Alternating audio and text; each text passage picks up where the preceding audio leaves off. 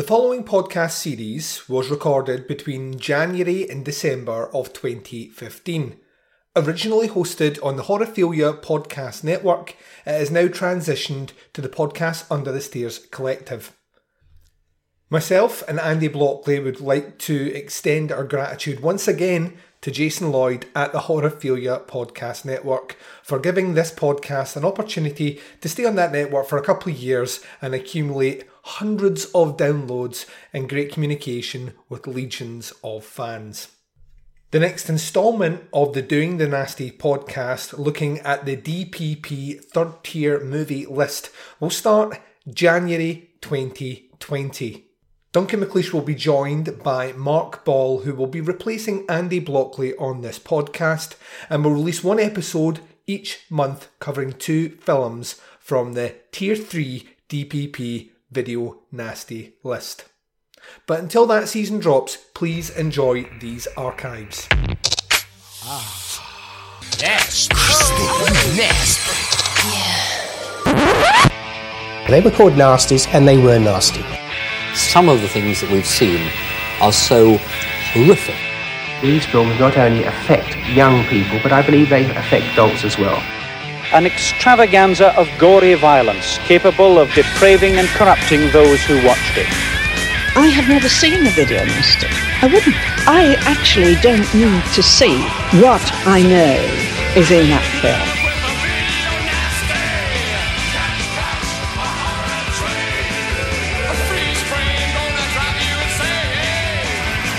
Hi everyone and welcome to Doing the Nasty Podcast, episode number 9.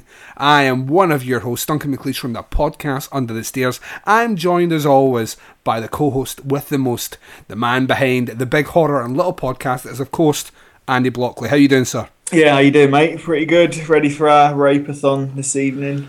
Oh my god. You know what? We've been bitching and moaning that we would love to get through an episode where there is no rape. Yeah. And I think we've been moaning that much that the gods have seen fit to stack up an episode where every single movie has rape. It's mental. It's just normalising rape to a bit too much, I think, these video nasties. I'll tell you the one the thing course, really, isn't it now? I think the one thing that kind of strengthens things, and we'll get into it later on, is, yeah, there's rape in House on the Edge of the Park. There is rape, certainly in Island of Death, but I think they pale in comparison. It's, you know, like we see these things, we've seen them in every movie. See, when you watch I Spit in Your Grave, that's rape. You know what I mean? Yeah, I kind of forgot how fucking vicious that was, and that was one of those sobering moments when you kind of realise that you can have all the sense of humour in the world with these things, but when you see that movie, there is, kind of hate humanity after it. Yeah, well, it's the first time I've watched the rapes in its entirety, because I normally just fast forward through it because I'm a whip. Oh, really? To watch it, yeah. So this is the first time, and like I said last week, I got the uncut version. Yeah. Which I don't think is that much longer, to be honest. It's probably 20 seconds or something, but it's the first time I sat through it, and I actually timed her ordeal from start to finish. I'll tell you how long it was when we get into the review. Yeah. It's pretty fucking graphic. Yeah. However, before getting all doom and gloom and sombre and rapey, let's acknowledge the fact that this is episode number 9. What you been up to? What have I been up to? I've not been watching a lot of horror, to be honest. I've been saving up Blu-rays on the shelf. Same as me. Yeah, looking forward to watching them. And what have I been watching? We've been started watching Gotham. Oh, right, how's that? It's alright, actually. It's pretty good, yeah. I quite like it. It was where we were having a discussion last night where we kind of couldn't work out what time period it was set in. Oh, right. So Rach went online, and you'll have to go and check it out. Like the response that the guy that does the show gave to what time period it's in, I think he just plucked it out of his arse. He clearly he'd not thought it through, just going, it's it's my past, it's your past, it's your grandma's past. It's like, what? Oh, slap that man in the face. He should have just said, look, it's pretty timeless. Like, there's certain aspects of certain kind of time periods. Like, there's nothing in it like mobile phones or anything that will particularly give it away. Like clothes styling and stuff. Oh, I've just been told there is. There's mobiles, but then there's 1940s clothes. Oh, there you go. And then there's 80s cars. Right, yeah, so it is a bit of a mishmash. And then, like, the explanation that the guy gives, that was my wife, by the way, if anyone's wondering. I've not just... Hi, Rachel. I've not gone all dressed to kill. There's no... Oh, hello there, Mr. Doctor. This is Bobby. Hi, Bobby. You're like, you're Michael Caine. That's a huge spoiler. Actually watched that the other day. That's something else. I love that movie. Yeah. I don't care what anyone says. I fucking love that movie. It's fucking De Palma at his most fucking grimy and sleazy. I love it. No, it's cool. And so anyway, Gotham, it's pretty good. I really like kind of where it's going, to be honest, because I didn't really fancy it, and we just sort of watched the first episode, and I kind of like what it's doing with all the characters. It's like introducing them all. The Penguin's kind of the best thing in it at the minute, but they've not really introduced everyone. I don't know where it's going to go, because Batman's like quite a small child. Well, he's about 12 or something in it. Bruce Wayne. I don't know where the Joker and stuff's going to come in. I think I don't know if it's on its second season. We're only about 4 episodes in. But obviously I don't want to look into it too much because I don't want any spoilers. So I've been watching that and I'm really enjoying it. What about you? Well, I'm kind of similar boat to you. I haven't actually been watching that much. I did get the opportunity to appear on one of our listeners' shows. Mike Murphy from the Badasses, Boobs and Body Counts podcast invited me over, cool. which was a lot of fun. I know he listens to the show religiously. He's one of the first people to finish the episode of the show. Like literally just gets posted and he's listened to it. And we discussed a movie called Chatterbox from 1977. You told me, he messaged me about that. I'm going to download that episode then and get that list. Oh my god! So it's basically about a woman whose fanny can talk and sing. Now, for our American listeners, fanny means something different over here. It means the lady parts at the front and not at the back. Yeah. Front bum, back bum. Yeah, and it sings and talks, and it gets called Virginia. See what they did there? Play on words. Clever. Yeah. It's fucking... Oh my god, it's a terrible movie. Is it? Okay. The boom mic appears like more than any other cast member. Not out of the vagina. They're like more than the vagina. The boom mic is everywhere. It's like they're filming a sequence and then the boom mic's in the back. You can see it, and once you see it, you can't take your eyes off it. Like, why has someone not moved that from the shot? But it was funny. I laughed a lot watching that, and I had a great time on that show. So people should go over and check that. Badasses, Boobs and Body Counts. And it's the most recent episode. I got a chance to feature on it. Out with that, watching Bates Motel, season 3. Really enjoying that. I kind of fell out with Bates Motel last season. Yeah. I thought season 2 just meandered and went nowhere. And it kind of got to that point where I got really frustrated with it as a TV programme. Okay. This one, it's kind of focused itself. It's got its cards in order. It seems a lot more kind of like it's trying to set up Norman as the character we know him. So they started transitioning into more of Norman taking on the characteristics of Mother. Okay. How many are they doing before it kind of meets up to the first, to the 60s movie? How many series? Well, I originally heard that they talked about a 7-season story arc, and that would be it finished. But I believe that the 7th season would encompass possibly maybe 1 or 2 of the films. Oh, that's good. Yeah, because it's a bit too long to wait, isn't it, really? Oh, God, yeah. I wouldn't watch 7 seasons of him leading up to Janet Leigh's character coming through the door. I wouldn't do it. It wouldn't be worth it for me. Very much like how Hannibal season 3, which is going to be coming like in the next couple of months. So excited! I can't tell you. They're basically, they're already starting to launch information about that, and the biggest part of that is Francis Dollarhide's going to be in it. Okay, Tooth Fairy, awesome. Yeah, which is right. So we're in Red Dragon territory. So we already kind of know. Right, this is us now starting to cover the films properly. So I'm really excited about that. So I'm beside myself with excitement. Yeah, if you're going to, my thing is, if you're going to do these sort of things, if you're going to take established characters from movies and you're going to try and make them into a TV show, to me, it's the perfect vehicle to do a bit of mythology on the character, where the character came from. I mean, it's the sort of stuff that I hate when it's done in film. Yeah. Like, see if, for example, the Halloween remake. I hate the first half an hour of that because I don't want to see why Michael Myers is a fucked up kid. I just want Michael Myers to be a fucked up kid. So the fact he comes from to me it was always more scarier that Michael Myers came from what looked like respectable family and then there's no reason for it, is there? Yeah, there's no reason. But then when you see Michael Myers getting beaten around by his fucking crippled stepfather who's an alcoholic and his mum's a prostitute, or sorry, a strip dancer, pole dancer. They get funny about that, don't they, when you get the wrong one? yeah. Andy, don't upset the pros. But we got some. We got any? Come and join to let us know on the Facebook page if you're a prostitute for a living. Just I get a feeling that we're going to get a lot of people claiming they're prostitutes. Yeah. Like Andy Clark will be on in a second. It was straight up there. Yeah, but he's in a band, and I was in a band, so technically, if you're in a band, you pretty much are a prostitute. You just don't put out at the end.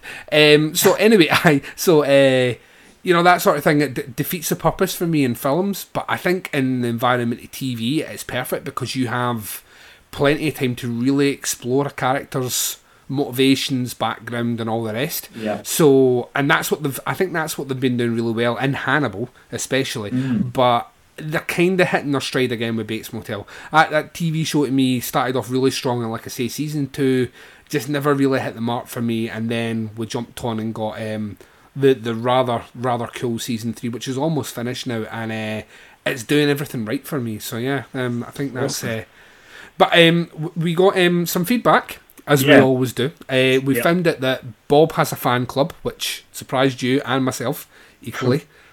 I believe the fan club might be just Mike Murphy. Could be. I think there was one other one, but I don't know if that was just winding me up. He just kept posting a picture of Bob with that blank stare, and I actually felt like Bob was crawling into my soul. It was like the Ring coming out of you. Samara crawling at the Sadoko, you're crawling at your telly. Sadoku, sorry, not Sadoku. That's the fucking game with the numbers. But yeah, so invented by a woman called Sudoku. What was it? Yeah, hence Sudoku. It's not a leap of imagination, is it? But yeah, her name was Sudoku, and she invented Sudoku. So there you go. I thought it was one of these ancient. See, she's tried to make her because her name sounds like an ancient Japanese game. She's just played off that, Andy. I'm using what that. a manipulative marketing bitch. Yeah. Good on journeys though. So yeah. We also got a bit of feedback on the page, which I found, it tickled my fancy. It made me laugh quite a bit. I thought it was very, very funny. Our good friend Vanessa had commented about our intro, and which there is a specific audio clip that you picked as one of the more famous clips. It's up there with your Mary Whitehouse. You know, I've never seen a nasty film. You know, don't need to. You do. Yeah, I don't need to. Yeah, you kind of do. But they thought they had misheard the MP at the time, the Tory MP, the Conservative MP, saying that these films have an effect on dogs. Yeah. And we had to clarify, no, that is actually what he said. So Andy Clark said the same thing as well. So yeah, basically, guys, you are hearing them say that it not only affects young people, but it affects dogs as well.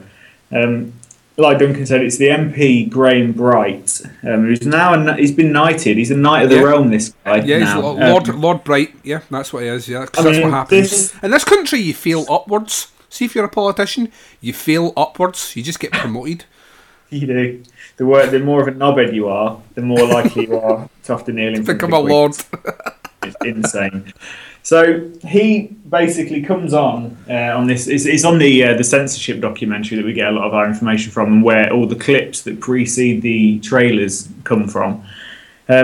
And he said that scientists they're going to do research. So he's not saying that the research has been done. He's saying that the research is going to be done, and he's saying and what it will show is that it not only affects young people, but it affects dogs as well. So he's basically telling us what the outcome of the research is going to be before it's even happened.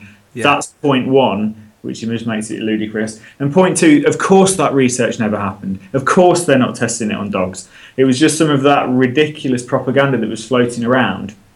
And it fucking blows my mind. And this guy, because the great thing about this documentary is I think a lot of these people that featured in the news about 20 years ago were obviously duped into doing this documentary because a lot of them stand fast on their opinions, not realising obviously not realising that the documentary is going to completely ridicule them. They've signed their release papers and it goes out because Graham Bright comes on the documentary. It shows the footage from 20 years ago of him saying that, and then it has him on again, and he completely stands by what he said. He doesn't backtrack. He doesn't say, "I know, it was of its time," and of course, there was it was all blown out of proportion. He stands by it. He thinks these video nasties are genuinely, even today, still corrupting people, and it's incredible. We'll play the clip.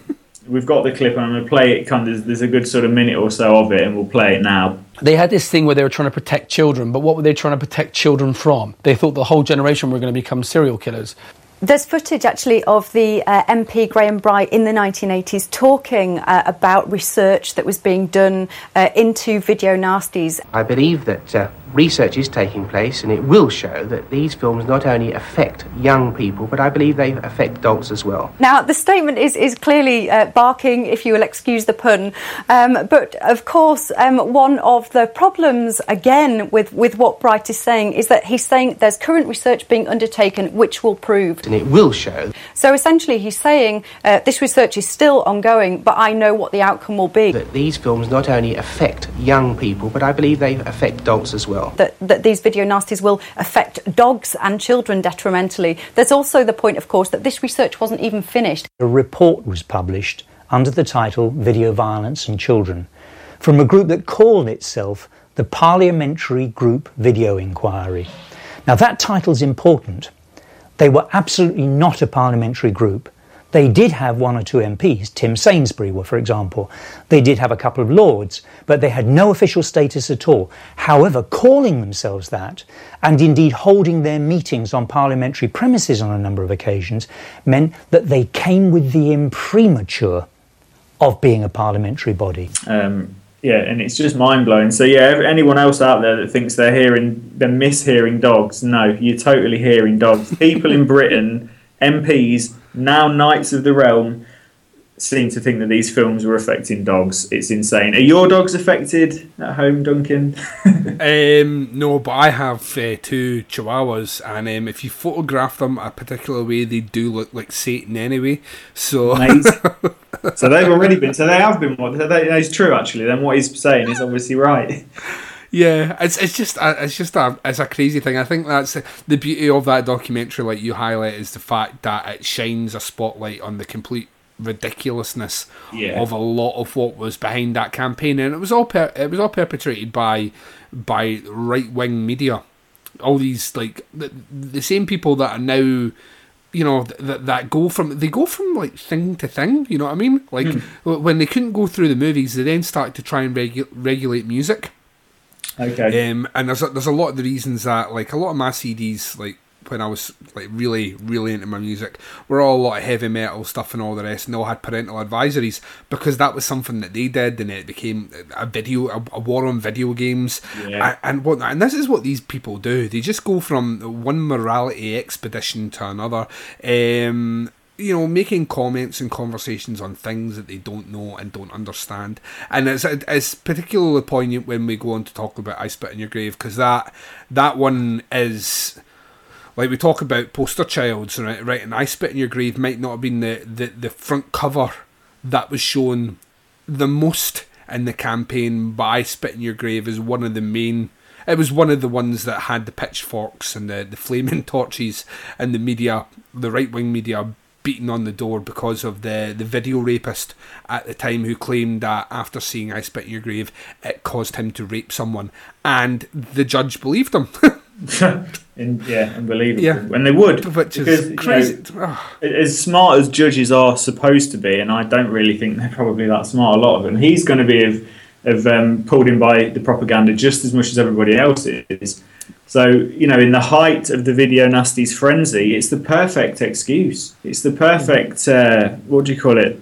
Scapegoat. Yeah, the perfect scapegoat, the perfect defence in court. I'm really sorry, Your Honour, I've been corrupted by these terrible videos. Sitting there with the soppy look on your face. I'm really sorry. It was the videos. And so you're telling me nobody got raped before 1978, before I Spit in Your Grave came out? I mean, he apparently raped two women, I think, one night after the other. So he went on a little bit of a spree, blamed them. I'm sure he still did time for it, but obviously what that then did to the video nasties was just make it even more of this big uproar thing, because you wouldn't want to be the judge, proceeding over the case which has millions of readers of newspapers and newspaper columnists and reporters all basically having said this guy is influenced by this smut. You don't want to be the guy to say, well, actually, there's no evidence of that. Yeah, exactly. You can't, even if you thought this is a load of shit, there's no way the film's responsible, you can't fucking say that. You'd be fired. Yeah. Anyone would lose any kind of faith and trust in you as a judge. Yeah. So, which is fucking mental. But just going back to the documentary, there's an amazing guy, and I can't remember his name, which is a shame, because it'd be nice to give him a little shout out, even though I'm sure he'll never listen to this show. But a guy that basically stood up and said, "This is nonsense. These films are not corrupting people. This is a load of bullshit." And the poor guy was fucking hounded, and he said it was a really kind of terrifying time in his life, because people were camping out outside his house and, to get stories from him. And, just because he was one of the only people that turned around and said, this is bullshit. This is nonsense.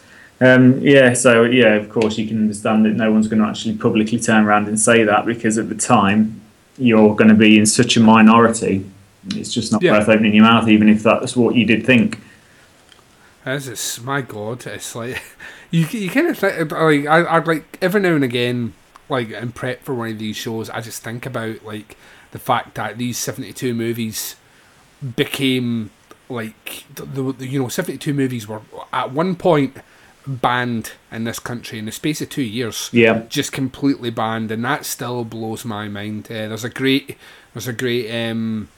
quote from the director of Island of Death. Okay. Which I will put in probably after we do that review, we do the Island of Death review, where basically he talks about censorship. Okay. And it's a fantastic quote, and basically, what he says is censorship is, it's a new form of totalitarian state where he doesn't believe that it should be there, because all it does is prove that people are trying to control the masses by telling them what they can and can't watch, and that's not freedom. And I agree with him 100%. It's a shame he didn't make a better movie. But with that in mind, we're going to take our first break. We're going to come back. Andy's going to lead us on our first review, which is 1980's House on the Edge of the Park, which is directed by our good friend Ruggero Deodato, the man behind Cannibal Holocaust. Yep. And a disclaimer here: this movie and review may feature the word rape. This whole episode.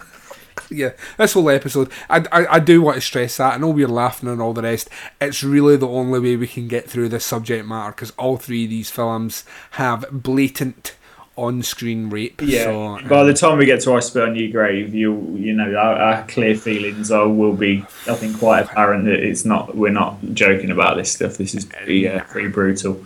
Yeah, definitely. So we're going to take a break. You're going to hear a trailer for a show on the Horrorphilia Podcast Network, where you can listen to this show exclusively, followed by some wise words from learned individuals telling us why House on the Edge of Park may have been banned. And we're going to be right back to discuss that film right after this. I'm Cootie. And my name is X. We're the hosts of Kiss the Goat. Now, this has nothing to do with farming or bestiality. In fact, there seems to be a little confusion about what Kiss the Goat is precisely about. Well, first and foremost, it's a comedy show. No. First and foremost, it's about devil movies, from the ridiculous to the sublime. Right, but there's also a drinking game on every episode. Well, yeah, okay, but there's also a news segment on each show detailing the weird battle between good and evil. Okay, but there are also a lot of running gags. Well, yeah, but we also answer any and all questions from our listeners, and sometimes that gets pretty deep. But there are also terrible puns, and foul language, and a hefty dose of irreverence and lighthearted blasphemy. There is that. Well, I think it's safe to say that there's nothing quite like Kiss the Goat. anywhere else out there. Yeah, we don't even know what it's about, and we created the damn thing. So join us, won't you, on Kiss the Goat, exclusively on the Horrorphilia Network. We make evil fun. Or we make fun evil. We don't know. 1980 was clearly a bumpy year of brutality for Ruggero Deodato. Not only had he released Cannibal Holocaust, the most notorious of all the video nasties, but it also directed House on the Edge of the Park, which was also banned on video. Both films were released in the UK in 1982 to a storm of controversy. Essentially, House on the Edge of the Park is a home invasion movie in which two disco-dancing serial killers run amok with a cutthroat razor in a bourgeois house party. It has to be said the theme of the home invasion movie had become extremely popular in the 1970s, particularly in Kubrick's A Clockwork Orange. Some of these home invasion movies tended to be extremely brutal, though it has to be said that the body count in House on the Edge of the Park is actually relatively low. We only see 2 people on screen being killed, one of whom being the key villain Alex, played by David Hess.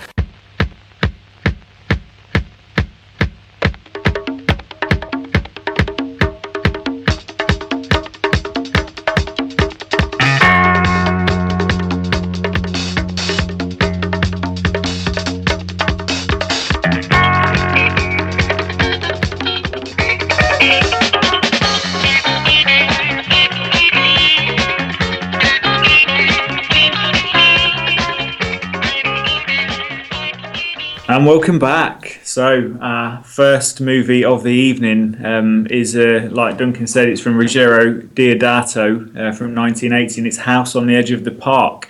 So obviously an Italian film by the same director that did Cannibal Holocaust. So I'm kind of thinking, is this going to be Deodato meets a home invasion movie?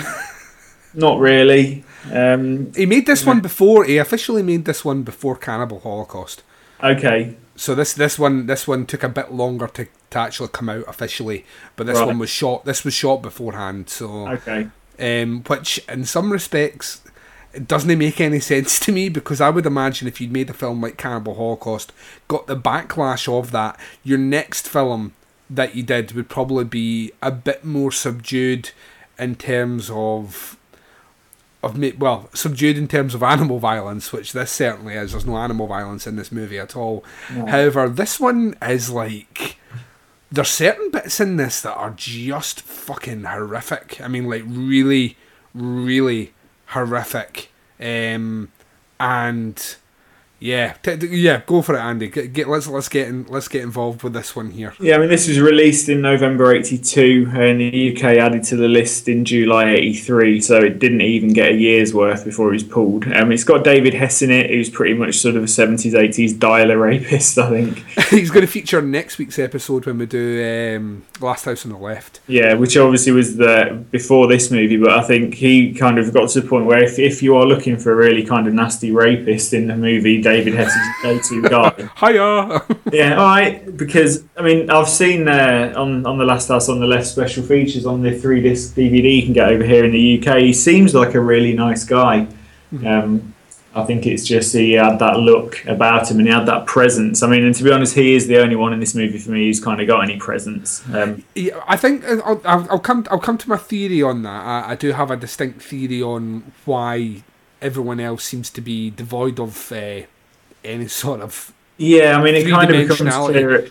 It kind of becomes clear at the end sort of why that might be the case. I mean, the film opens with him just kind of cutting a woman up in the car. She's in her car, he's in his car. He kind of like cuts her off, jumps in the car with her, rapes her and strangles her. So, I mean, I thought, to be honest, the film could have done without that. I mean, there's a really shitty twist at the end which kind of explains why we needed to see that. But for me, it would have been better if we didn't get that opening rape, because you're not quite sure how these two guys are introduced to who's going to be the lunatic. And to be honest, out of the group of people that we end up meeting at the party, I'm not really sure who the fucking bigger weirdos are. Well, yeah, David Hess and his mate with the weird little voice. Yeah, his friends. I mean, there's one woman at the party that looks like a fucking human mannequin. Looks like Grace Jones from Conan the Destroyer. Yeah, but like, She's so fucking weird looking. If you if I was her and I decided that was the look for me, I'd hang around near shop windows, just terrifying people. Boo. The couple of the woman that he rapes at the beginning is actually his wife in real life.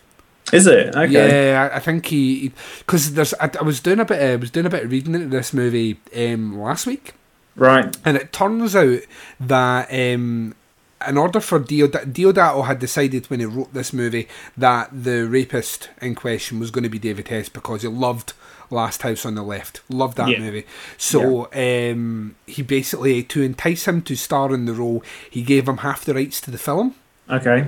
And then apparently David Hess then rewrote a lot of the dialogue to make it more his movie. Right, okay. Which kind of makes sense because like Hess's performance in it, there's a lot of things that he says which I don't know seem quite real to that character, if that makes any sense. Yeah. You know, they don't sound like, when you hear some of the other characters talk, you're like, I can't believe those words are coming out your mouth. But his all sound quite, even though they're cheesy, they sound quite organic. Yeah, he totally sounds genuine. He's actually a pretty good actor. I mean, I don't like his mate. I think he's from Cannibal Ferox, isn't he? The other one. That's right. Yep. From Cannibal Apocalypse as well. Mm-hmm. I don't know if that's his voice, but he's dubbed over with the weirdest, like, cartoon villain voice. Yeah. It's really strange. It's quite off-putting as well, actually. And I think the thing about it is that I think he decided that because they were doing the rape sequence at the beginning, they wanted to do it with someone that would be comfortable with the actions he was doing on screen, so he got his wife to do it. But apparently, he doesn't talk about it anymore. He doesn't like discussing it. Right. And yeah, like I know you're saying that you don't think it needs to be there. To me, the movie as a whole, this is the first time you've seen it, yeah? Yeah. Right, this is the second time I've seen this movie. To me, it kind of, coming back and watching it a second time, and it's been a fair few years since I saw it, coming back to see it a second time, I actually had the wrong movie in mind. I thought this movie was, the one I was thinking about, I thought was Don't Go Into the House. Okay. And then when I was sitting down and watching, I was like, oh, this is House on the Edge of the Park. All right, this makes a bit more sense now. So kind of going back and watching this one again, you're right, the ending is a kind of weird, shitty justification for the rape at the beginning. Yeah. But I still think there's a malevolence about the plot of what is happening later on in the movie, which... I mean, this is Deodato trying to do a kind of Last House on the Left sort of thing. So basically, you've got a character who rapes someone at the beginning, in a horrible, horrible way, and then ends up, instead of randomly ending up, and we're going to give a big spoiler away here, at a relative's house of the person that is raped and murdered. Is that deliberate? Because I'm led to believe that's deliberate.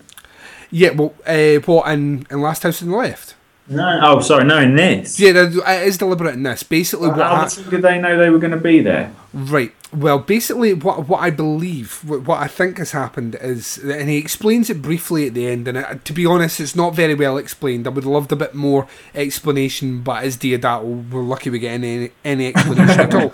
So basically, what you've got is this scenario where he rapes at the beginning this woman, yeah, in the most horrible way.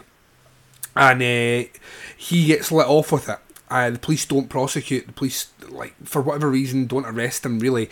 So the brother knows who he is. So the brother sets up this elaborate plan. So we suppose that's all off screen, isn't it? Yeah, we don't see that. Because basically it's seamless between he rapes her, it doesn't give you any time period. The next thing we know, he's with his mate, they're getting ready. There's this couple come in, with some sort of fake problem to do with their vehicle. They invite them back to the house for a party. These guys are very rich. Lucky that they knew his mate would be a good mechanic and would spot the alternator wire loose. Yeah. Well, very fucking convenient, isn't it? It's a movie, Andy. So they end up back at the house anyway, and instantly David Hess' character starts to dislike these people because they've got money. They're everything that he's not. I don't think that's the only reason he dislikes them, because I fucking hated him. Yeah, nothing to do with the fact that they have money. But I think I don't know how much of their way that they're acting is to antagonise him to do things, because at the end, that makes sense. I think they deliberately try and ridicule the guy when he's dancing. She Yeah. deliberately leads him on in the shower and then leaves him in the shower without any clothes, turns him on, cock teases him and then leaves him. They deliberately cheat at poker, all these ways to basically get him in a position where he will act out violently, so when they harm him or kill him, they can claim it's self-defense, because look at them, they are rich, affluent people, and they're everything that's right with society. And look at this mean man here who was potentially done for rape earlier on, who's come out their house with his knife and tried to kill them, and they've acted in self-defense. So it's basically it's like this big game they're doing. The thing for me about it is there's a muddiness to the...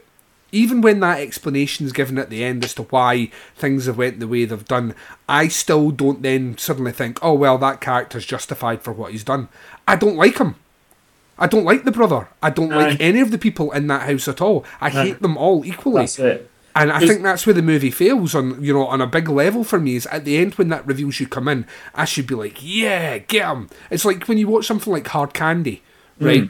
And when you watch like a movie like Hard Candy, which I'll mention again when we come to I Spit in Your Grave, but when you watch a movie like that and you don't understand why this little girl is being so horrible to this guy who claims his innocence, until the reveal at the end when she basically comes out, and I won't spoil that because I advocate everyone checks that movie. That works. Yeah, and then I totally think, oh, Ellen Page, I feel for your character, and this guy, I hate this character now, and all the rest, because they've done enough of the character development, and the characters feel realistic.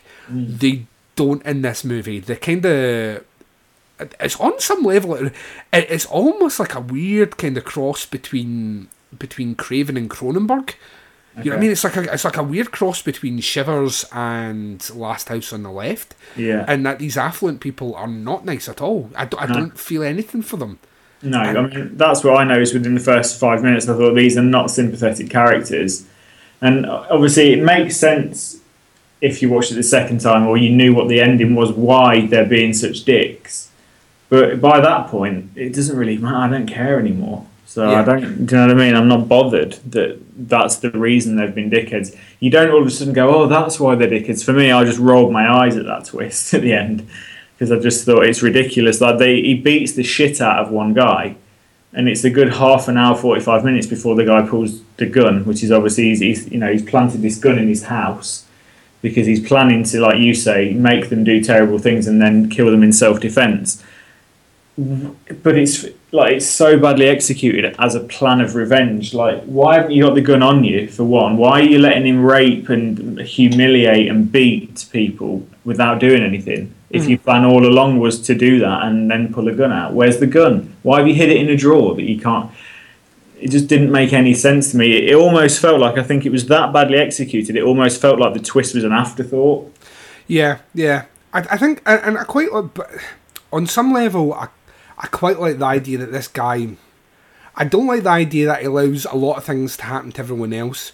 I can understand why he antagonises and gets his face smashed off things to the point so there's visible injuries. Even that wee nick that he gets in the side of his face with the open blade. I mean, you can fake that sort of thing, but the punching that him and the other male character get, I can understand that to an extent. Yeah.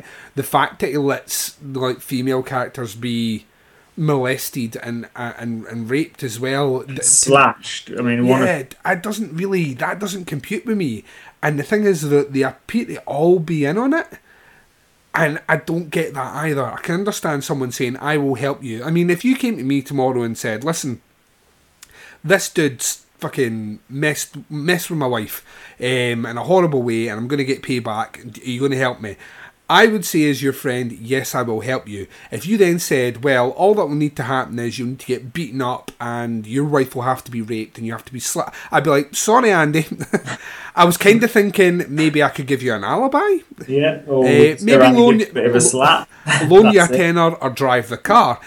There's a huge, you have to take a huge leap in terms of the storytelling, and I just don't quite buy it. It's far too much of a leap. It's a canyon you're expected to leap over, and it's not happening. Yeah.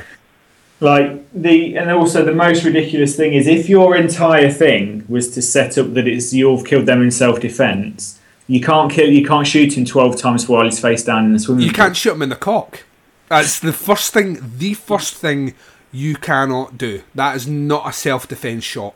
Well, that's it. And if someone's laying face down in the swimming pool dead, they're no longer a threat. So you can't use the self-defense thing. Yeah. His little bullshit line at the end, it's really easy for a gun just to go off and empty the clip before it's even happened. Not from 5 or 6 different people, it isn't, you idiot. Yeah. You know what I mean? I know forensics probably wasn't what it is today in the 80s, but I'm sure they could tell that gun was fired from multiple different angles by multiple people. Yeah.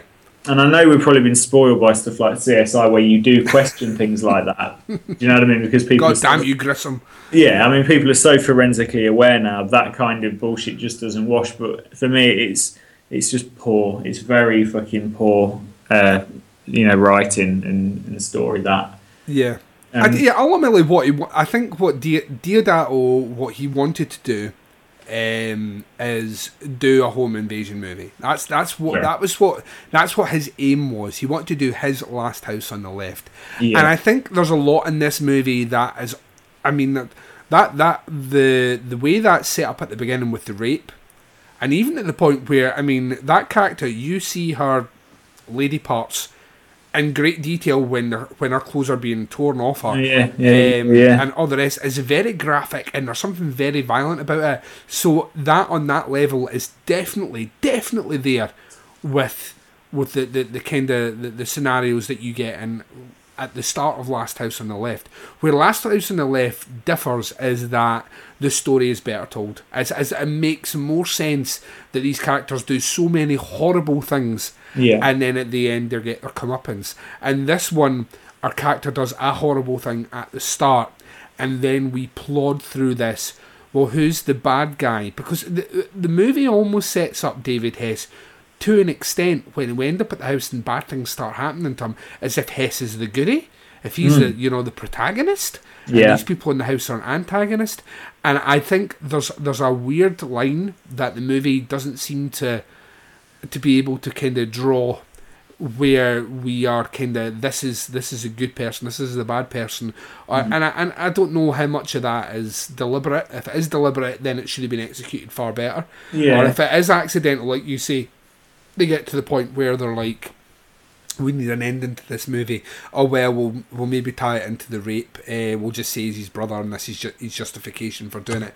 Because that whole being related to someone, like I say, is done in Last House on the Left, which makes me think this is very much like a lot of that Italian cinema of the time is basically the Italians taking what the Americans are doing, but turning it up to 11 and pretending they haven't. Because Deodato, as the other guy did with Cannibal Ferox, Deodato said, "No, I didn't base it on Last House on the Left." Yeah, it clearly is. It's clear. Yes, you did. You got the guy from Last House on the Left to do another rape in it. That to me means that you did. It's like, really. So I mean, the thing for me about this movie, the level where I think it is very effective is Hess. Hess's performance is phenomenal in this movie.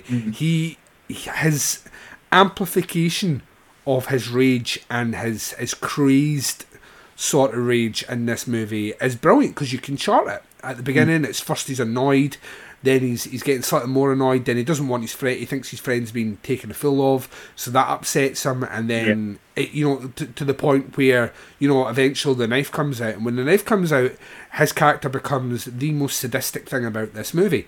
And even the cold performance of the brother who shoots him and whatnot, doesn't come out like close at all to David Hess, which to me is the main reason, if any reason, to watch this movie, is to watch Hess's performance, because he is, in my opinion, one of the best villains we've seen, like clear-cut villains we've seen in a nasty thus far, because he's completely reprehensible, and there's at no point do I want anything nice to happen to him.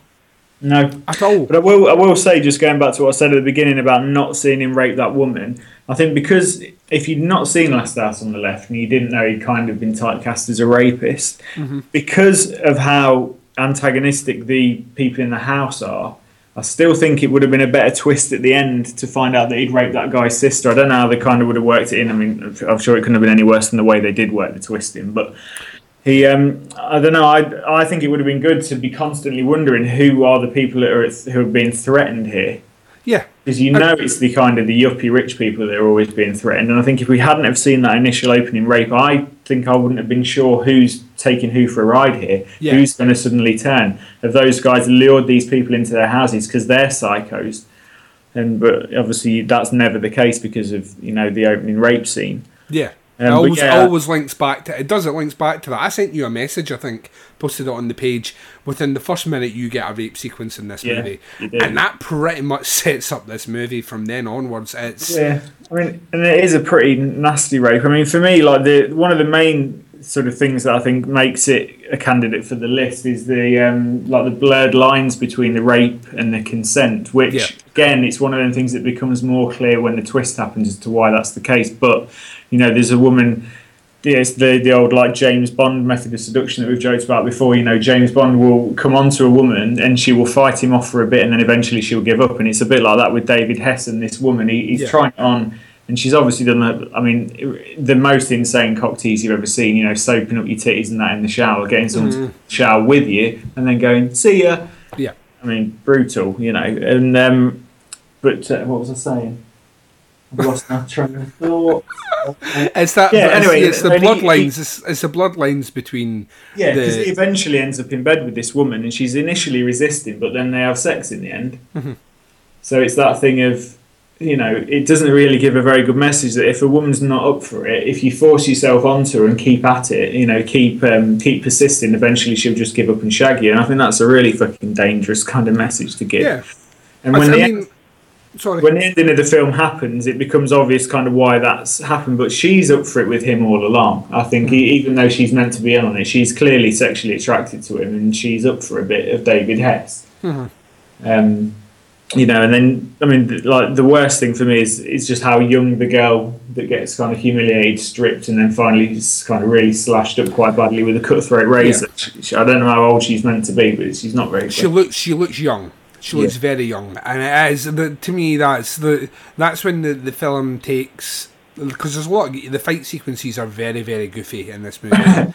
they're painfully like early 70s sort of exploitation fighting. Yeah. Pucha! Punches miles away and all the rest. But when she comes in, the movie takes this completely sinister turn. And you said there was some bits that quite disturbed you in this. What other bits? What apart from the rape at the beginning and the girl? I think the rape at the beginning's on some level fairly terrifying because he barges his way into her car. Yeah.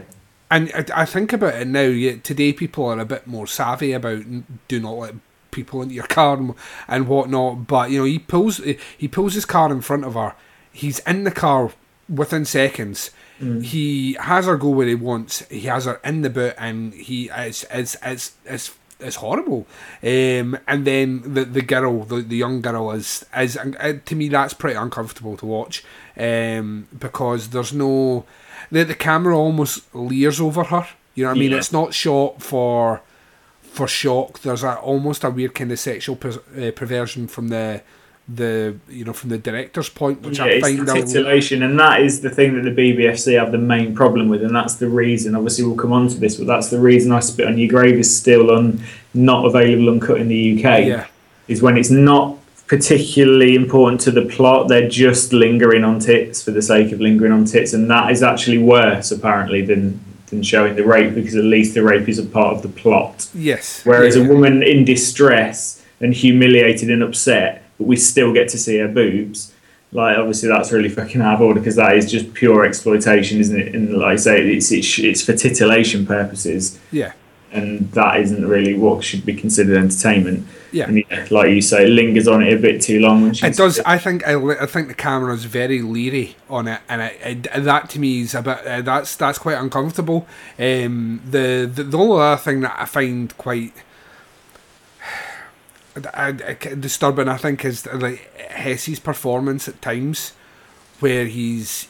It's that I think we've talked about it before. If we've not talked about it on air, we've certainly talked about it off air about how the reason I think I'm not a huge fan of home invasion, but the reason that I gravitate more towards horror movies that are more set in real life as opposed to like vampires and shit like that is that human beings do these things. Yeah. We're as a species, we're pretty fucking horrible.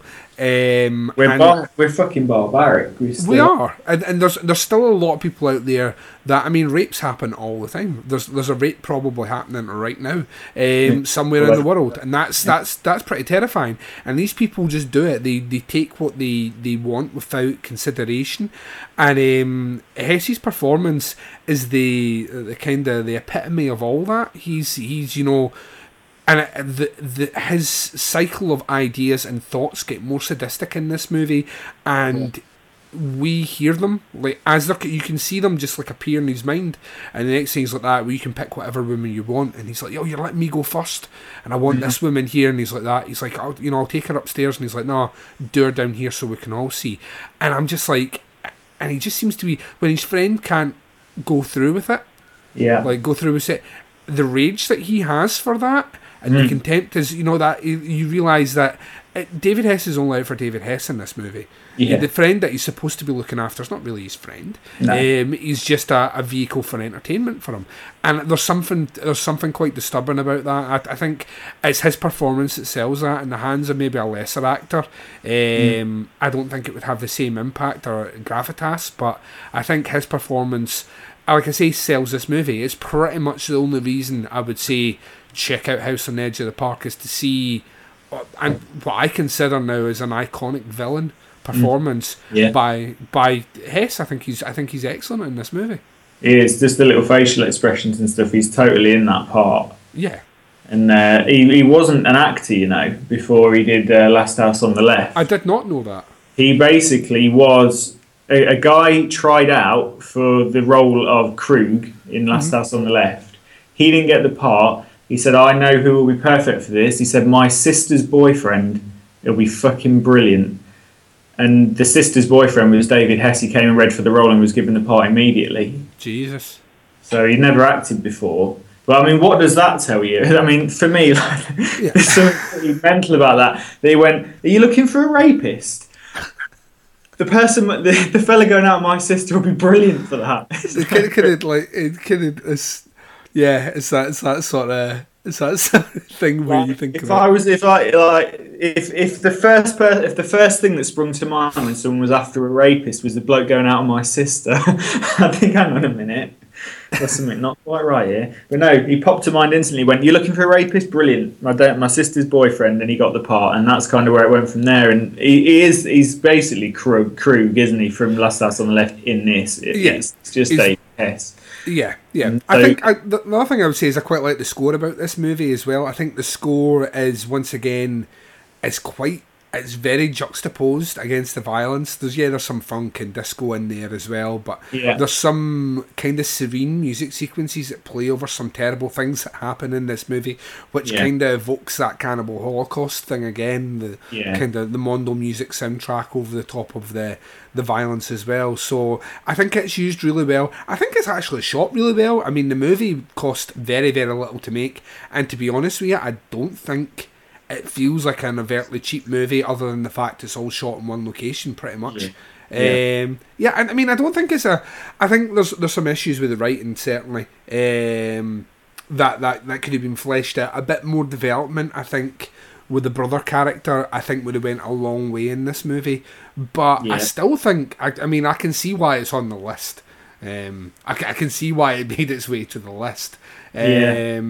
Will we grade it? Do you have anything else you want to touch on? No, I think I'm about done. I mean, the main thing to me is that, I mean, when you kind of know what the twist is, everything that you've just watched makes a lot more sense. But for me, it doesn't make a lot more sense in a sixth sense. Oh my God, yeah, fuck, he was dead all along. And then you go back and watch it and go, oh God, look, she never really spoke to him in the restaurant and all this. When the twist happens for me, I literally just rolled my eyes and went, oh, right, okay. And it should have had a lot more impact than that. Yeah. But for me, it's bad. Like, the script is awful.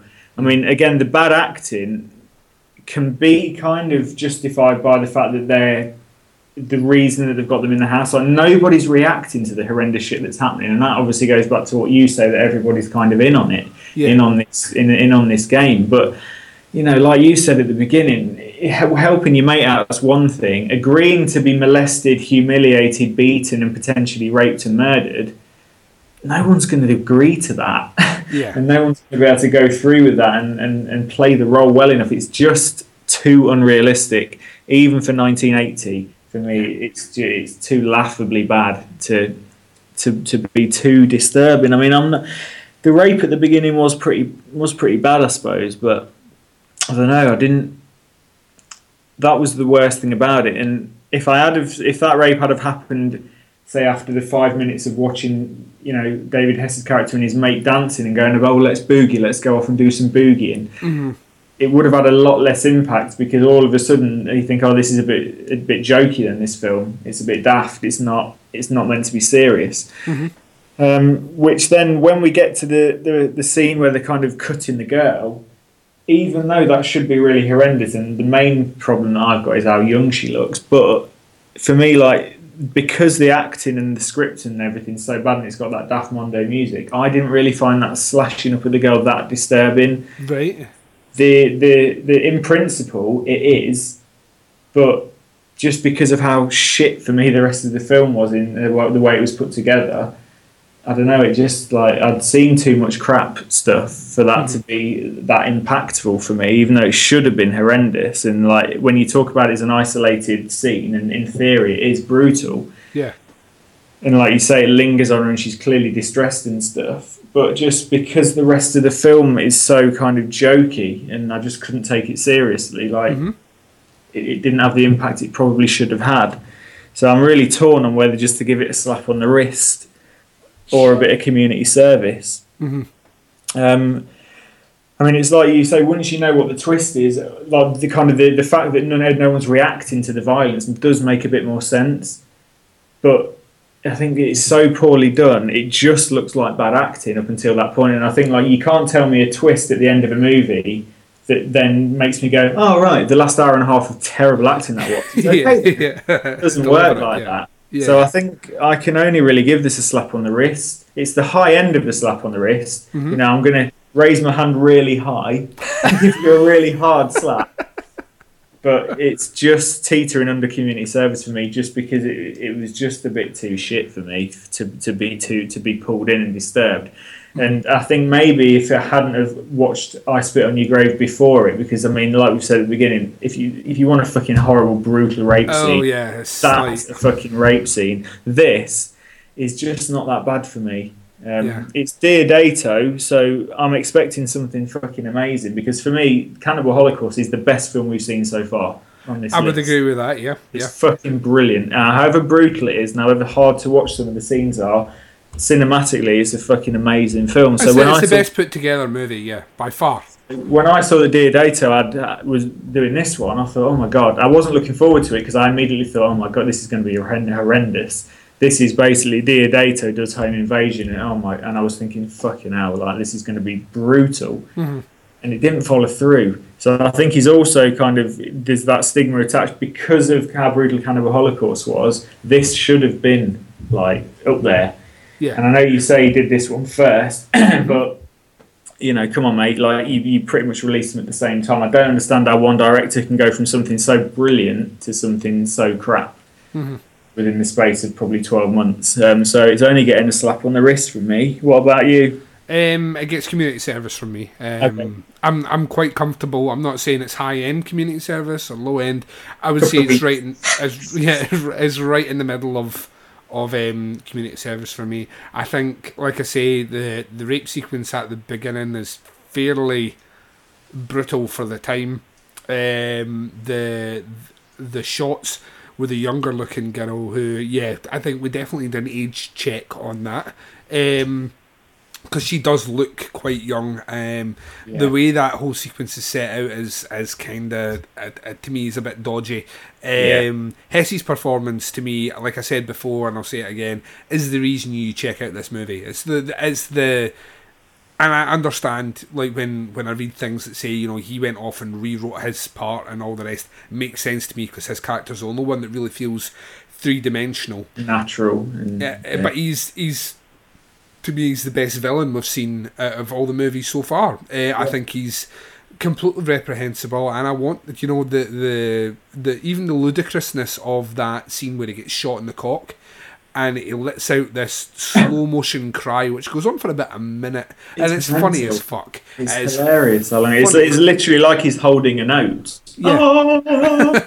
It's hilarious. Yeah. But you know, his character sells things all the way up to that point with such a menace that once that happens, it kind of reminds me to some extent. See, when you watch Death Proof, yeah, right, and Death Proof, you know, that movie is a movie of two halves, and in the first half, Kurt Russell is just the most menacing, evil, fucking horrible character, yeah, ever, and even right up to the end, he still kind of is. But when he crawls out that car, oh God, no! Yeah, or when he's been shot, Awesome. and he cries like a little girl. I love that movie. Fucking love that movie. But I do. It's fucking brilliant. I know there's a lot of people here, but fuck you. And you know, he's like, when he comes, like when he gets shot, and all of a sudden you hear him crying and all the rest, and his character becomes, you know, the whole stigma of him being this badass and this menacing killer is completely gone, and it's laughable at that point. You're laughing at the character.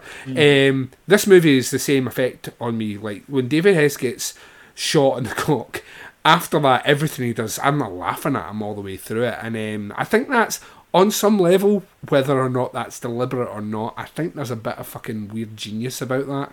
Okay. In terms of being on the list, this is difficult for me because, like I say, there is graphic rape in this. There is a woman being cut up and sexually assaulted.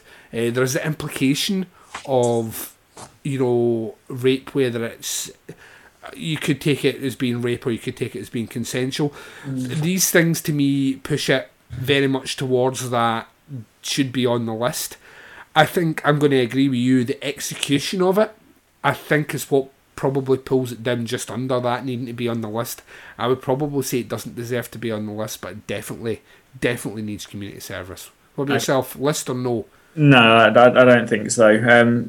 I mean, the thing, like the rape, and that did cause, you know, was it kind of a problem to me when I'm deciding whether I should put it on the list or not. I mean, usually I'd kind of wait until we've had a chat and then I decide, but I've got a rough idea of what I'm going to do. But just because in hindsight, like, she is totally up for it with him, so I don't think, initially I thought, oh, fucking hell, it's blurring the lines here between kind of rape and consent. By the time the film's finished, I don't think it's no longer doing that for me. So I know, and like I said before, just because of the execution of some of the scenes and just kind of the tone shift, and I know it's kind of a trait of these Mondo movies where they kind of do this, they lure you into this false sense of security, and then like something terrible happens, and then it's a bit whimsical and there's some funky music, and then something terrible happens. But for me, it's just not executed well enough to deserve the list. So no, it doesn't. Cool. So it was a slightly longer conversation, but I actually think this movie deserves that longer conversation. I think when you're discussing Deodato, I think you can put a bit more time into a review of his movie. And this is the second and final movie on the list. He has no more movies on the list. No, that's it. So yeah, from his point of view, though, both of his movies ended up on the prosecuted side, so he was doing something right or wrong. So yeah, we're going to take a short break. You're going to hear another promo for our show on Horrorphilia. You're going to hear some learned words talking about I Spit in Your Grave, which I will be coming back to discuss right after this break. Well, Gary, here we are. Somehow we made it through here. What? Where? We're in the sequel, of course. Sequel? What sequel? Well, Sloppy Seconds, the movie sequel podcast. Come on, get with it. Oh, that's right. Our podcast is exclusively about sequels, where the budget is bigger. Well, we don't actually have a budget. Get away from her, you bitch! But the action's more exciting? I don't know much about action. Hey, you got a line? Sure, man. Allow me, scum.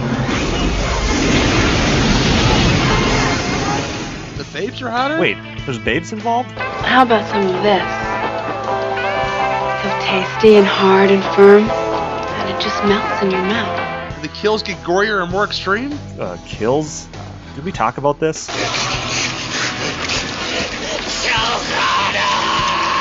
Never mind. So 5 Sloppy Seconds, the movie sequel podcast, exclusively on the Horrorphilia Network. Because when all other podcasts are through, we're already thinking about part 2. I Spit on Your Grave, which is a very, very bizarre movie. I was actually growing up in Birmingham when I first saw this movie. And I saw it in the Bullring, and I thought, my God, what an incredible cover. And little did I know at that time that this was one of the most, or soon to be one of the most controversial video nasties ever released here. For some reason in America in the 1970s, we had a whole slew of very controversial but significant rape and revenge movies. We're talking about films like Lipstick, Death Weekend, Ms. 45.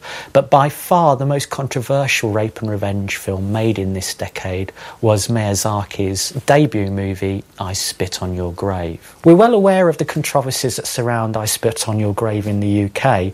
It's also interesting to note that it already had a wave of controversy in the US, particularly scathing reviews from American film critic Roger Ebert, who called it a vile bag of garbage, a diseased and depraved product.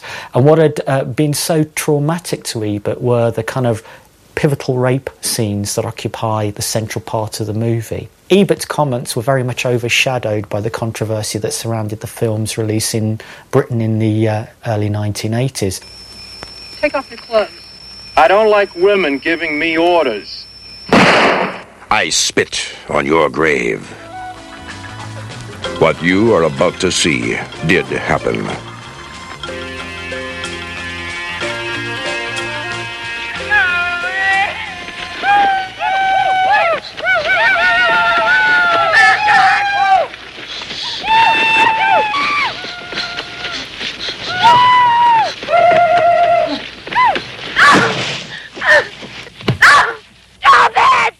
I spit on your grave.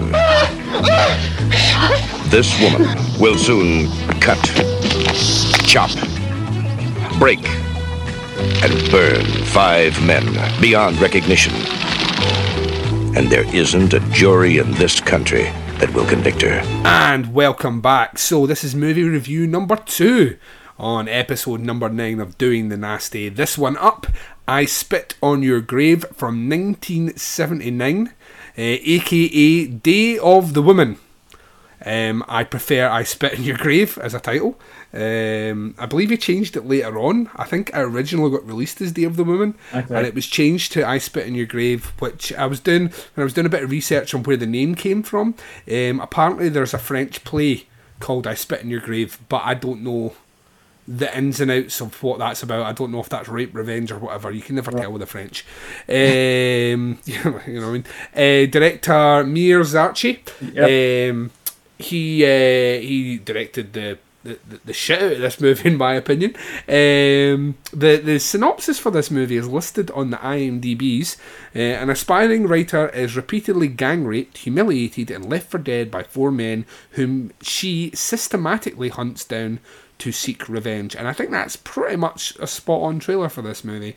Now, I had been turning this over in my head all day today after watching this movie 2 nights ago, as how best to approach talking about this movie. Okay.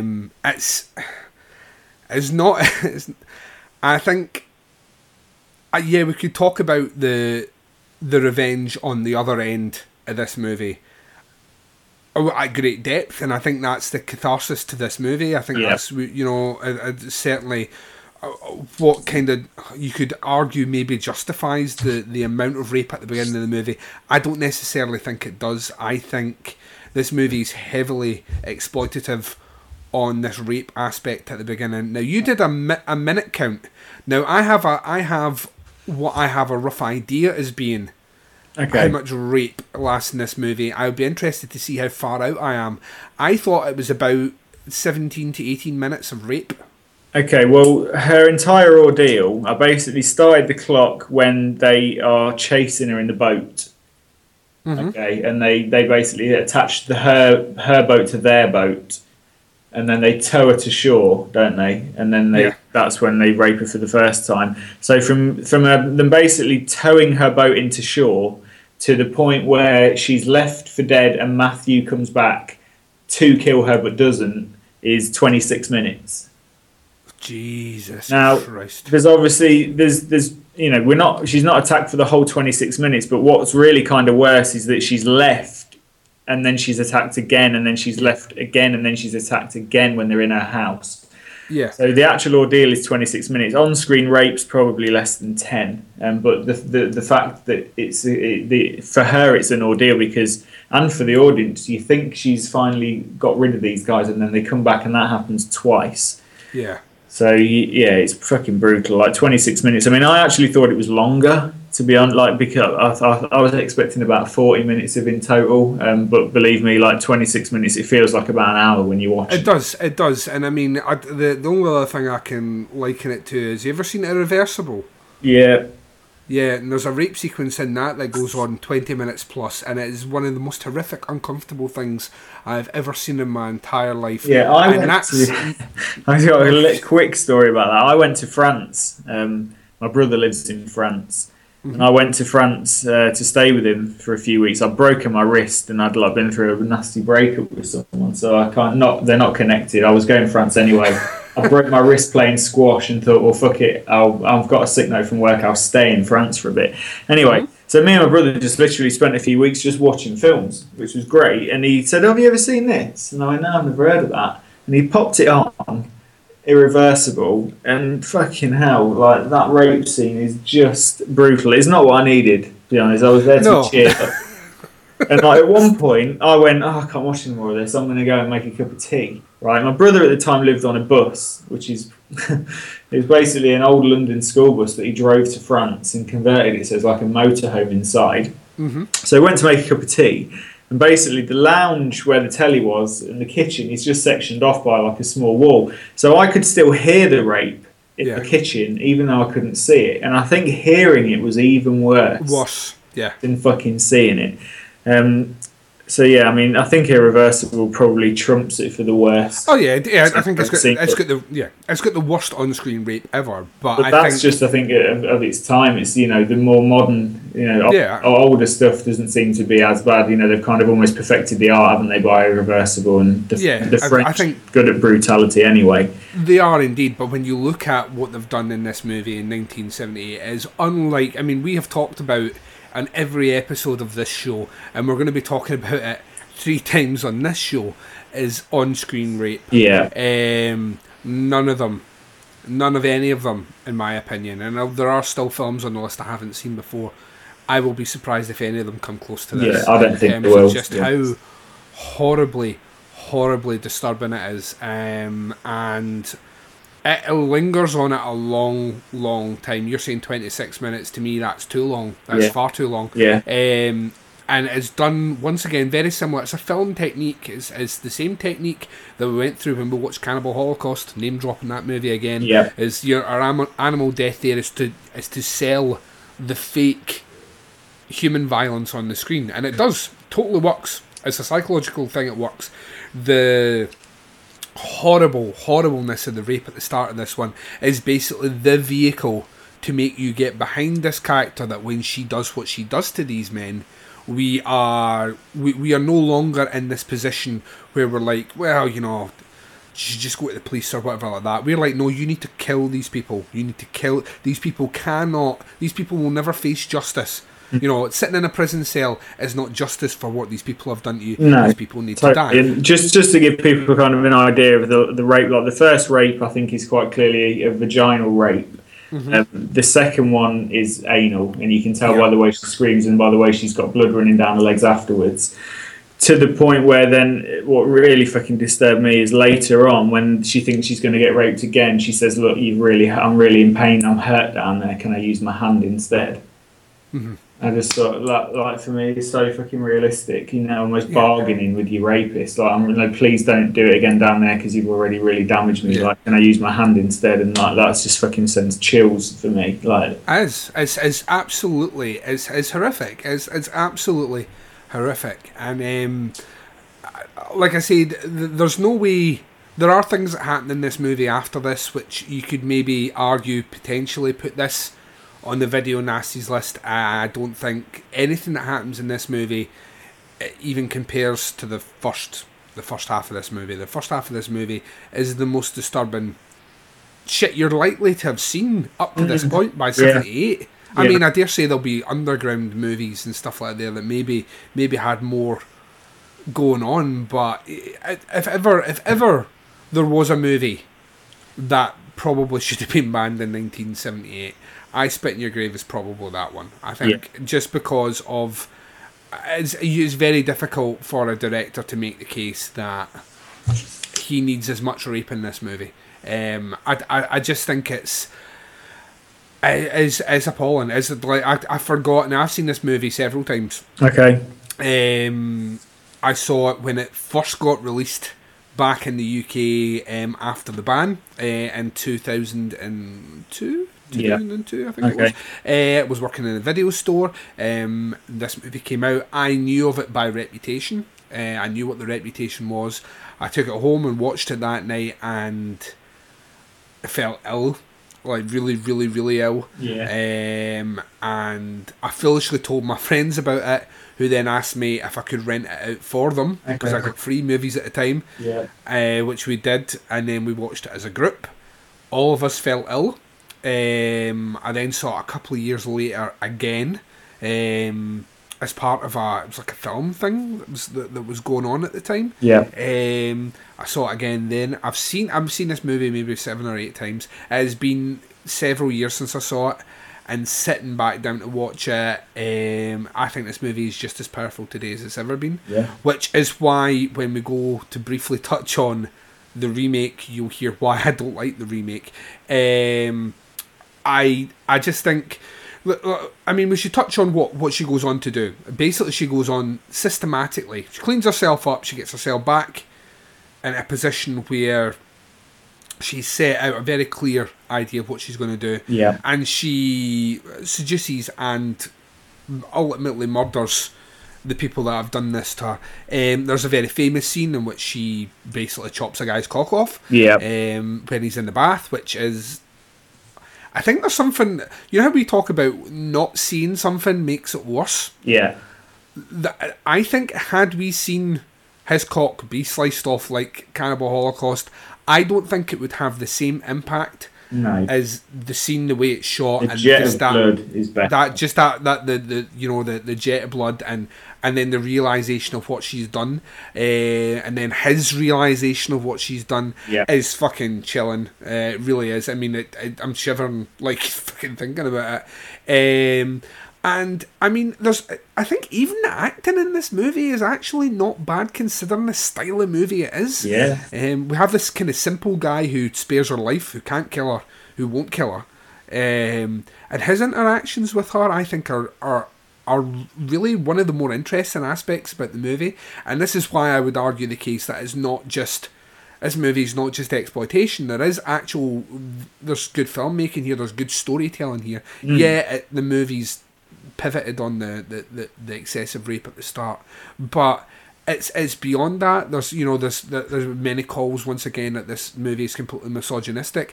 I say to people that say that, you can't fucking say that, because look what the female character does. Yeah.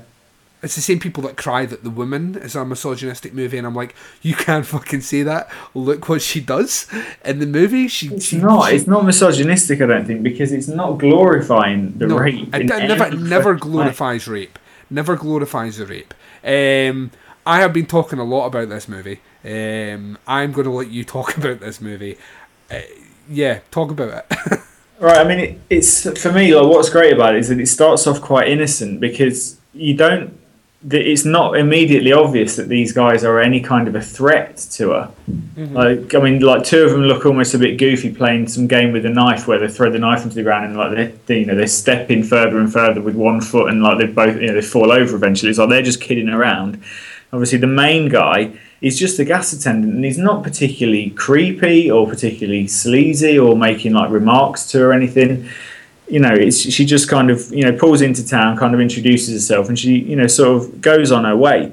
And I think one of the most disturbing kind of aspects of this film is that we kind of find out that the rapists all seem to really have this sense of entitlement, especially Johnny, the main character, justifies it almost to himself as, you were dressed a certain way, you were walking up and down showing your legs off to me, what do you expect?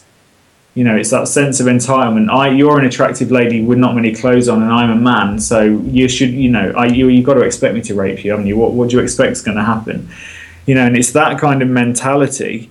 Scary how that's not really moved on that far in 2015. Right, I totally don't fucking think it's moved on. In fact, I think it's far worse today, right? I think women are so sexualised in today's media that we're consciously and subconsciously programmed to think that women are literally just a piece of meat ripe for the taking. And some women argue that being, you know, appearing kind of with their tits out and everything, it's really empowering for a woman. No, it fucking isn't. It's not empowering because all you're shown to be is a pouting face and a pair of tits and an arse. There's no intelligence. There's not a person in there. We're not thought to think that these women on these billboards are people. They are just a fucking pair of tits and a pretty face. And that's even worse today. I think people almost think that they've got a right to ogle over women, shout things to women when they walk past in the street. And it's the media's fault. It's totally the media's fault. You know, like, I signed a petition the other day about these sexualised billboards of just a woman in a bikini asking are you ready for the beach? Something like that. Is your body beach ready? And I just think, like, fucking hell, it's almost like we've gone backwards as a society, you know, like as far as like the equal rights movement and things for women are concerned. It's like women are literally, and I don't know if it's like a conscious thing by the media, but yeah, women are just portrayed as just bimbos. I mean, like, music videos are fucking horrendous for that. Like, I think I'm going on a bit of a rant now, but like just music videos, like especially like rappers and like the women they have in their videos, like they're nothing more than just fucking sex objects. And well, I'm seeing it. I see it just now, and we were talking about this off air. Even we've got an election coming up in this country really soon. The First Minister of Scotland, our first Minister is female. Yeah. And the way the media has portrayed her is pretty fucking horrible, including one image of her superimposed over Miley Cyrus from a Wrecking Ball video wearing a tartan bikini. Okay. You know, and I'm just like that. Would that ever would you ever see that on a male politician? Would you ever see the Prime Minister with that done to him? No. Well, no. So but why is it okay? Why is it okay? Well, that's it. I mean, would you ever see a product, whatever product it is, advertised with a woman pouting and licking at it? Would you see a man? You'd fucking piss yourself laughing if you saw, like, I don't know, they hold up an ice cold drink, and instead of a really sexy pair of woman's lips, it's just a bloke with a moustache going to like lick at the side of the glasses, the condensation's running down. You would piss yourself laughing if it was a man, because it's ludicrous. Whereas when it's a woman doing something like that, people are so like baffled by their primitive brain, like they're so like taken over by their, you know, their animal instinct. They go, oh fucking hell, look at that, woo. And it's like, well, no mate, come on, like we're in fucking 2015 now. You shouldn't be being confused and baffled by an attractive woman on a poster. Because if it was a man, like, it just doesn't work like that. And like you say, they wouldn't do that to a male politician. No, but they can get away with it with a female. It's insane. It is. It's so insane. And I mean, if you look at, I mean, I've like heard some interviews of Camille Keaton, that you know, our victim in this movie. A very, very intelligent woman, and she understands exactly what the filmmaker was aiming to do and what the filmmaker achieved from doing in the movie. And I think that's wonderful, you know, that she understands her place in history when it comes to this movie. Yeah. I think those are the things that I think are quite interesting. She, like, is an intelligent lady. You know what I mean? She's not just like you say, like a pair of tits in the movie that is there for that. And I think her performance in this movie is phenomenal. Yeah. I think her interactions with the simple character, I think is fantastic. It's fascinating because you generally wouldn't see that in a movie like this. You know what I mean? No. And I think it's quite a ballsy move to do as a director, to try and put those sort of things in, where she actually shows him on some level, you know, a bit of tenderness, and at the same time, it's not just purely for manipulation. I think she genuinely feels sorry for the character and understands that he's the reason that she's still alive. Yeah, I think she does, and like he's the only one I kind of feel sorry for because he is he's a very low intelligence. I mean, I don't know if he's special needs. I don't know exactly what's supposed to be wrong with him, but he's obviously got some kind of learning difficulties where he's operating basically at the age, I'd say, of a small child in his mind. Yeah. So he doesn't really know what's doing. I mean, he kind of knows right from wrong because obviously he doesn't kill her. But yeah, he's the only one I kind of feel is taken for a ride. The others, like I say, it's sort of terrifying, this sense of entitlement, especially Johnny. He's obviously the brains of the bunch, isn't he? And the other two are kind of a bit lesser, well, far lesser intelligent. And then you've got Matthew, who's just basically operating at the level of a child. But like I said there, just before I went on my rant, he says, if you're going to walk around in front of me with your legs out, then I'm going to fucking rape you. And I don't know if that, because what basically happens is that the way she gets to most of the guys is that she goes on to seduce them. Yeah. And that's how she kind of gains their trust and gets close enough to them to be able to exact her revenge. And I think that's realistic. I was kind of torn. I was thinking, I don't know if that is realistic, that someone that you basically left for dead and raped, would you then get in the car with her thinking that she's going to have sex with you? I don't know if that just kind of reinforces just the subpar intelligence of the characters that we're dealing with. Even Johnny, who's meant to be kind of the smarter one, I don't know if he'd fall for that. I think he would. I think in this movie it kind of works. It does work that he's stupid enough to actually believe that she genuinely wants to have sex with him. What do you think about that? Does that ring kind of realistic for you? I think it comes back to that point you were saying where I think the characters themselves look down on this woman in such a way that I think they just don't think that she has the capability for vengeance in her. Yeah.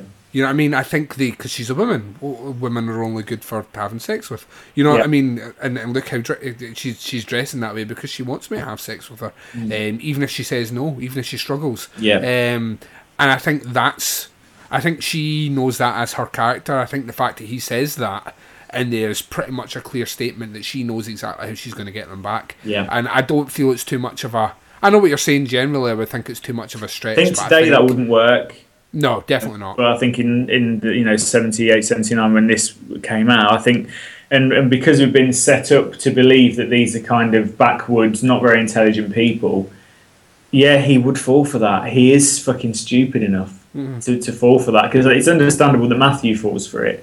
But the fact that Johnny falls for it and the other guy to some extent, I think, yeah, you're a fucking pair. You're a bunch of idiots. You are totally just a fucking bunch of idiots, and they only overpower her by the sheer numbers. It's 4 against 1. And she's a woman, and it's 4 kind of relatively well-built guys. In the intelligence stakes, she fucking beats them every time. Do you know what I mean? It's like they are just these fucking dumb bastards that kind of get what's coming to them. And she's an intelligent woman as well. I mean, she comes from she's not working class as a character. She's middle class as a character. She's very well educated, and even her occupation is something which these guys don't understand. So I mean, I think that plays to her credit as her character arc as well, as that kind of fits in with that. She would be intelligent enough to think of this idea. She would be intelligent enough as a character to plan out this kind of overarching revenge story. Yeah. And I mean, this comes out. I mean, this does fall into the subgenre, and there's a lot of this in the 70s of the rape revenge. This is probably the most infamous one, by quite a bit, and being on the nasty list didn't necessarily hinder its reputation. If anything, it shone a giant spotlight. Like I say, and we mentioned it earlier on, there was the case with the video rapist in the UK, and how that all spanned out of it, and the newspapers ran with, I Spit in Your Grave is the video that made a man rape people because he watched it. So I mean, it's insane. It's insane, but once again, have we moved that far on? I mean, metal music is still blamed for kids doing school shootings. Violent video games are still blamed for kids acting the way they act. Violent movies are still, you know what I mean? Have we? I've probably not moved on at all. These are still the blame. No one looks at how people are brought up. No. The family environment. So I can see that. I think this movie, to me, I think and I'm kind of conscious of time and stuff like that. I think this movie to me is completely justifiable for everything that people say about, except the misogynistic thing. To me, this is a hard time movie, and it is like so deserving to be on the list. I want to fucking nail the son of a bitch into the list, so it can't be taken off. Yeah, agreed. I mean, it's like you say, it totally holds up today as well. I think there's a lot of people, that ask the question when a woman's raped, well, what was she wearing? And I think, where's the fucking relevance? Like, if a guy's raped, do you go, what was he wearing? Was he muscly? Did he have a nice tan? Like, no one's asking what a bloke was wearing. And when a woman was raped, that's one of the questions people ask. And that's even a defence that people use in court.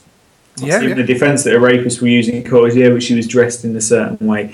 So I think it echoes to today. Like, just, brilliantly, it totally holds up. Like, everything in the movie is relevant to today.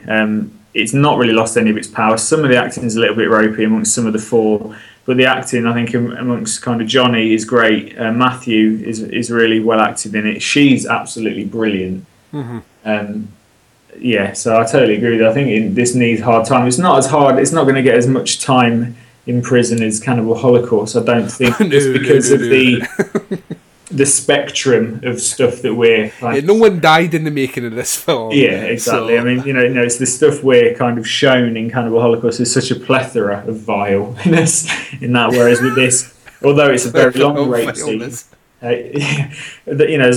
although it's a very long and kind of drawn out ordeal, it's just one rape scene, but it's such a graphic and brutally realistic rape scene that alone gives it a hard time, and that alone makes it on the, it should be, it's totally on the list. This is one of the movies that the list was created for.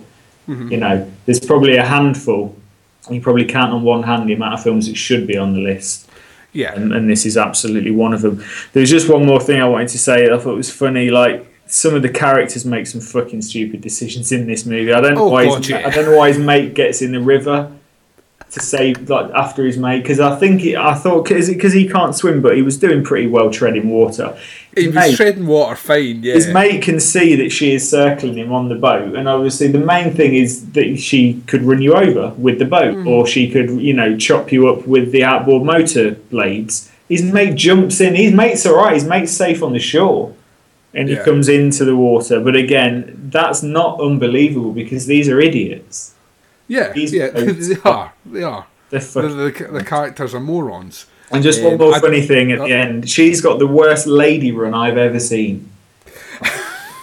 At the beginning, when she first gets to the lake, before any of the horribleness has happened, she kind of realises that where she is, she's near a lake, and she goes, "Oh, lovely, I'll have a quick dip." And the way she runs to the lake, I was pissing myself. I've never seen window wiper hands. You've not been watching enough Steven Seagal movies then. That's how Steven Seagal runs. Awesome. Yeah. That's how I run too, yeah. So so that made me laugh. So a little bit of levity there. The funniest window wiper run I've ever seen. But apart from that, once that's happened, this film is, you've got to set up. There's not a lot of humour after that. No. But the revenge is great, and I tell you what, like, when she kills him, just that little couple of second shot where you get to see of his blood-drained body and how stony grey his body is drained of blood, I think is so realistic and brilliant. Because that's something you do not see in programmes. Even modern-day programmes, bodies are not pale enough, right? Like the end of Sons of Anarchy, when we get to see Gemma's body at the house, she would be fucking grey. Right, when the blood is drained from someone's body, they are literally grey, and this is one of the only films where I've truly seen how accurate that is portrayed. Yes, he looks fucking drained of blood, and I think that's a brilliant little shot. It's only a couple of seconds, but you think, fucking hell, like, he's bled out there in a brutal way. So yeah, I mean, the revenge is awesome in this, because I wasn't sure if the revenge was going to be bad enough. The ordeal that they put her through is so terrible. I mean, the other guys don't get anywhere near as bad a deaths, but Johnny, the main guy, having your penis cut off and bleeding to death, it's got to be up there with one of the worst fucking ways to die I've ever seen. If you're a man, that's probably one of the worst ways to die. It's because she basically she goes for the area that does the damage. You know what I mean? Yeah. You know what I mean? Like that's the you know, his entitlement. You know what I mean? His weapon is what's ultimately removed. And it is I think it's the most apt killing in this movie. I just want to say that, harking back to something you said earlier on, I'm now going to run a campaign that says that Doing the Nasty podcast motto or mantra is a plethora of vileness. I think that's a great slogan for this show. Yes. And very, very briefly, or just like in a couple of sentences each, touch on the remake, right? Because you like the remake, and like a lot of the reasons you've justified liking the original, I don't think transfer I like the to remake at all. No, it doesn't. I like the remake as a standalone movie. So the remake falls down with the fact that they are vile bastards from the beginning. You know they're up to no good. I think the rape scene is it's fucking brutal in the remake. I think it's really well done. It's really well acted. I think it's got just as much power. Where it falls down is these guys are serial rapists who do this a lot. They're a group of people. They do this often, and obviously the killings at the end is very sore. It's a very set up movie, but for me, I enjoyed that. Like if you're comparing the remake to the original, it's it comes nowhere near close. But as a kind of a good, nasty, brutal rape revenge with some really good inventive deaths. You know, it's the inventive deaths that we want to see in the Friday the 13th movies. You know, that kind of thing. And it's interesting killings, some really nasty characters, and I think it's quite well acted. The remake, I think all the acting. So the acting is actually of I would say, the characters that commit the rape are of a higher standard of acting. Yeah, it's just that her revenge at the end for me, it's like. It's nowhere near as realistic. It's just not realistic. Yeah. That's what I think. That's one of my. You hit the nail on the head when you keep talking about the characters and their past. To me, instantly takes me on some level out the movie. I don't think she's a really well developed character either. No, she's not. No. Which I think is like, if you're going to have a rape revenge movie, the focus needs to be on the strong female character. And I think they kind of drop the ball, and what I think they do is they turn a rape revenge movie into a torture porn movie. Yeah. And I think that's my biggest gripe with it, is like it feels like a very, especially the end sequences, the setups and all the rest, feels like I'm watching it going, am I watching Hostel now, or am I watching? Yeah, exactly. Yeah, it kind of delves into that line where I think I Spit in Your Grave, and I'm not saying it's the most intelligent movie in the world. There's just something about how movies were made in the 70s, which is just a bit more care to something like this. It goes a long way. Yeah, I mean, the only reason I would probably watch the remake again sooner than I watched the original is because for me the original is 80% disturbing, 20% entertaining, and the remake is 80% entertaining and probably 20% disturbing. So for me, if I just want to see a bit of brutality where I kind of go, yeah, he's fucking got what's coming to him, I'd stick on the remake. Just because I don't have to sit through as much kind of awkwardness and, oh God, this is horrendous, before I get to the good stuff. But as a movie, the original is a fucking brilliant film. It's one of those ones that totally deserves to be on the list, but it's on the list because it's fucking believable and it's real and it's brutal, and like you say, it holds up today. Yeah, definitely. So we're going to take a very short break. We're going to come back and talk about one of the most ludicrous films on the list so far. Oh dear God Almighty! You're going to hear you're going to hear a promo for a show on the network. You're going to hear learned people talk about a really silly film. And when we return, Andy's going to kick us off talking about a Greek exploitation movie. That's something you're not going to hear often. We're going to be talking about Island of Death after this break. Oh my God. God have mercy on our souls, Andy. Oh yeah.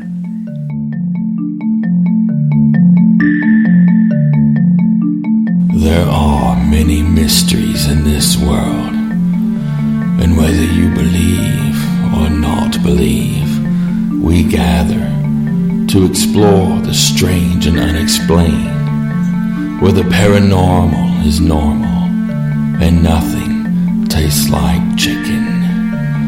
We are Mysterious Boom! Exclusively on the Horrorphilia network of podcasts.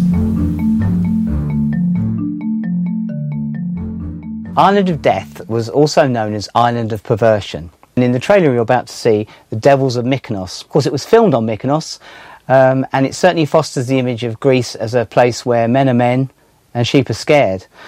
This is a very kinky movie, as you might guess. It was directed by Nico Mastorakis, who apparently wrote the script in a single week. And we have to ask, what took him so long? But I will say this, it is one of those weird little movies which is so kinky that you can see why they put it on the nasties list. It's a nice and sleazy movie, just the way we like them. Dieser Film wird Ihnen schlaflose Nächte bereiten.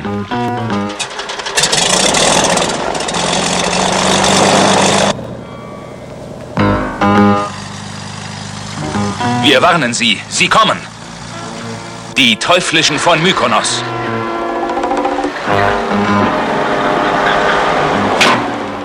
Die Teuflischen von Mykonos. Das ist dein Ende, mein Freund.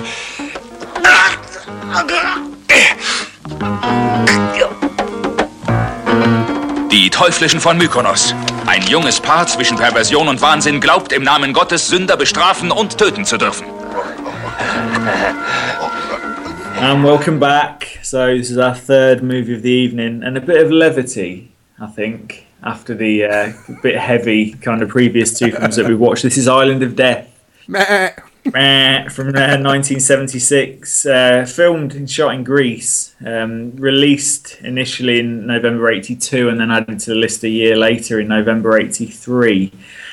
This is a fucking strange one. I've made quite a lot of notes on this. We want to be brief because obviously we talked about the other far superior films for a lot longer than probably we normally would. So this one we are going to rattle through it a bit. I mean, this opens up with kind of... They're a couple. You don't really know what the connection is, but they're a couple that we get introduced to. Alarm bells are ringing straight away when the guy rings his mum so he can hear her shagging his missus. In a telephone box. It's a weird He's like, can you hear this, Mum? Oh, that's a weird. Oh, Jesus. I thought, what's going on here? And then, like, I mean, the guy's obviously nuts. He goes berserk at a guy in a restaurant because he thinks he might be thinking about his missus.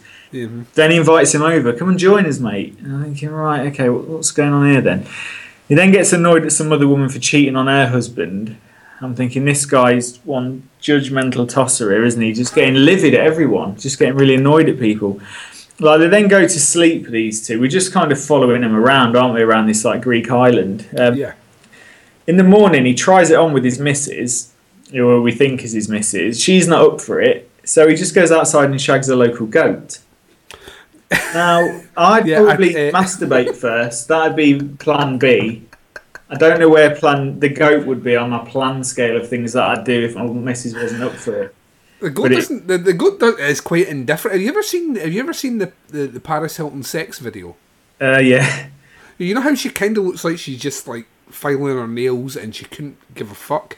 The goat's kind of in that position as well. The goat's kind of looking off to space going, hopefully I'll be finished soon. I'll get back to chewing some grass. He's finished pretty quick. But like then he kills the goat, and I thought, why are you killing it? He's not going to tell anyone. Like, why? I don't know if he felt we need... Like, it looks like he was quite happy, to be honest. Like, so you're just thinking, I don't know what's happening with this guy. Like, you know, he's obviously a very bizarre human being that we're following around. We then kind of see him in some like weird stealth photographer mode, where he's just like stalking around the island with his camera, like he's in some kind of war zone, isn't he? Like, it's so weird. Then like he catches his missus talking to the guy that they met earlier, who told her to impress her that he was a painter. Now he forgot to mention and decorator in that. It's the least glamorous. He's not an artist. Yeah, I thought, why are you telling people you're a painter? Because like you're fooling them into thinking you're an artist when you're really just a painter and decorator. Like, it's like once, right, in my job, because I.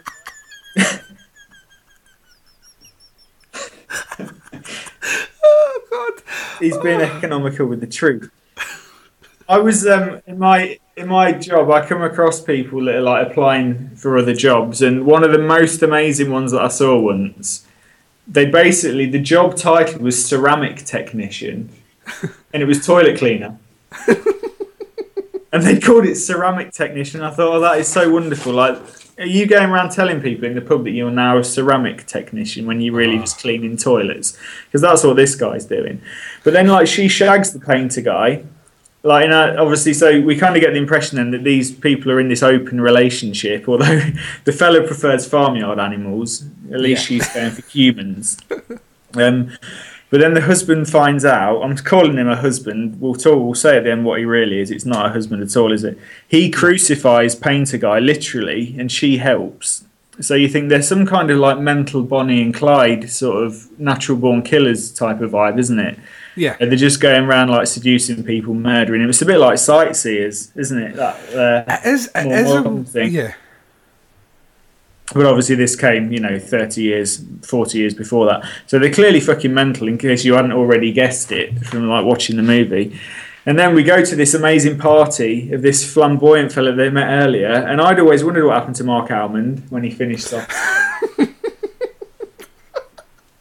I'm giving up Soft Cell. Yeah, I'm going to be in a movie in Greece and throw parties. And then they go, right, we're going to have to kill him because he's gay. And I'm thinking, you're killing him because he's gay? You've just had sex with a goat. Yeah. What kind of warped principles have you got? He even says, right, the Lord punishes perversion. So homosexuality is apparently perverted, but having sex with animals is fine in this guy's crazy world. Well, no, that's why he kills. No, that's why he kills the goat, though. In the Bible, if you sleep with an animal, the animal is punished, not the human. What? What kind of what? That's no logic. In the Bible, it is man must not lay down with beast, I think. But if that does happen, the beast is punished. Well, don't they? What do you mean? There's fucking dude. If he does. There are amazing. There's a really good podcast called Criminal. This is the only reason I know about this. Criminal they do like a podcast a month, and it's a series of short journalistic cases where they look into things, and they looked into a series of old court records from like the 17 and 1800s of animals being prosecuted for seducing people. Okay. So the animal was put on trial, like in a court. For seducing? For seducing people. And someone would have to defend the animal, so they would have to have like a human defending the animal and a human prosecuting the animal. It was making sexy eyes with me. But, so the animals... Because a man can be forgiven his sins, an animal can't. In the Bible, anyway. I don't believe in the mumbo-jumbo. But that's why he kills the animal, I think.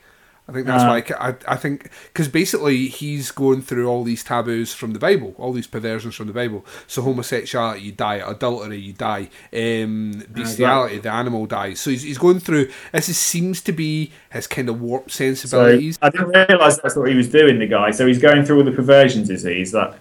Yeah, I think basically what you get in this is you get his justification, himself and his significant other. Although once again we're gonna go into spoiler territory with that one. Are going place to place, inciting these sort of perversions in order to enact some sort of street justice on it, if that's any way to really describe it. But so that's why they killed it. I think that is the justification for the killing of the animal. Okay. And like I say, that's a theory. That's a theory of mine, because it would explain his holier than thou personality later on, and when it pertains to adultery and homosexuality and whatnot. His missus seems to keep having these weird dreams though. I've noticed her orgasm face, her dream face, and her when she's killing people faces, they're all the same face. Yeah. she pulls the same face when she's shagging, masturbating, having a nightmare. She keeps seeing this guy, though, in her dreams. Which is basically this crazed, kind of bearded, weird guy with his mouth open, contorted, kind of maniacally moving his head around. Yeah. And I'm led to believe, and I should have paid more attention last night when I was watching it. Is that the dude they bump into at the end? Yeah, I think it is. Right, that makes a lot more sense, because I was like, is he supposed to? Because he's looking a bit better in real life than he does in dream life. Yeah, that's why I wasn't sure, but I thought it's got to be him. It's almost like a premonition, isn't it? Yeah, so she keeps having these weird premonitions of this guy coming after her. So anyway, sorry, I cut you off. So no, it's all right. Death to homosexuals. Yeah, so obviously we've got these weird principles. I mean, she's going around just having sex with everyone she can find, including the barmaid. He's going around having a go on the local granny. Then he decapitates her with a JCB. Then, like a weird 70s version of Bill and Ted show up. And they're weird, to say the least. And then, like, she kills the lesbian who she's had a bit of action with. And then he does that, like, flamethrower deodorant thing on her. He used to do as a kid. It's brilliant. And then, like, I think just before that, we kind of meet their Ahab in the form of this, like, detective guy who's kind of tracking them down. Yep. So I get the feeling they're on the run in Greece from, other horrendous crimes that they've committed. And then, like, the police are closing in, and I kind of like the music over them, like, trying to flee. I thought that was the kind of stylistically sort of the best bit of the film, which isn't saying much. And then, like you say, they bump into the guy who I think is the guy from her, like, Nightmare, and kind of take refuge with this guy. He tries to rape her. Fella wakes up and grabs his camera and just starts, like, taking photographs. And, like, this is just a really piss-poorly executed rape scene where, like, he's raping her, but he's obviously still got his trousers on. So it's kind of, has no impact whatsoever. And then this is really weird. Like, the rapist guy beats her fella up, throws him over, like, a little wall, and he ends up in, like, a lime pit. But the next minute he's, like, waist-deep in rocks. I don't know how you get waist-deep in rocks unless you're, like, the duck from DuckTales, that you can dive through solid objects. And it's weird because he's, like, shouting help, and it's almost like he's paralysed. I kept shouting at the screen, just climb out, mate. Like, they're rocks. It's not quicksand. Like, just climb out. She and the rapist are mates now, apparently, and they start shagging. And then this is kind of when we work out that this is the big twist, spoiler alert, they're brother and sister. Yes. I was going to say that makes the opening scene of him ringing his mum even weirder. When we find out. It's really, you hear that? That's me pumping your daughter. And by the way, I'm your son. Yeah, so that's weird, isn't it? So, like, the ringing, that makes the bit at the beginning of the movie even weirder, that they ring both of their mums, so that she can, like, hear them shagging, which is just mental. But then all of a sudden she kind of turns on him when she's met. I mean, you'd think it'd be the man of her dreams that she'd met, but it's not. It's the man of her nightmare that she kind of fucks her brother off for, who she now couldn't care less for, apparently. He's still shouting to get me out of the lime pit, and I still don't understand why he doesn't just climb out. Is it not because his legs have been tied together? No. I thought he was hog-tied. I thought his legs were, like, tied together, and when and then he was thrown over the... Maybe I picked that wrong. I thought the guy had tied his feet together and then flung him into the pit. Oh, because I thought he was, like, grabbing his camera, photographing them both raping her, and then they got into a bit of a fight, and he just throws him over the wall. Maybe, right. Maybe he did, because it would make a lot more sense. I thought he'd beat him up and then dragged him outside and then tied his feet together and then... well, that would make that makes a lot more sense if he's done that. And then basically, while he's in the lime pit, like, shouting for help, her and the rapist guy go for round 2. Yeah, why not? Yeah, he's a bit of a stallion. We kind of pan to the guy, still can't get out of the lime pit. Her and the rapist still having sex, and then the film ends. I was going to say he panics because the lime isn't burning him. Lime is supposed to burn you, but lime isn't burning him because it's not wet. Yeah, there's and then no it moisture starts to raining, doesn't it? Starts raining at the very end, and we hear his screams as we assume his flesh is being eaten away by a lime. And like you say, movie ends, and we're left with this overwhelming feeling of what the fuck. Yeah, I mean, the script was written in a week for this. Oh, that long? Yeah, 2 days, I would have thought. So, what do you? I mean, I don't think I need to say any more than that. It's a really weird collection of...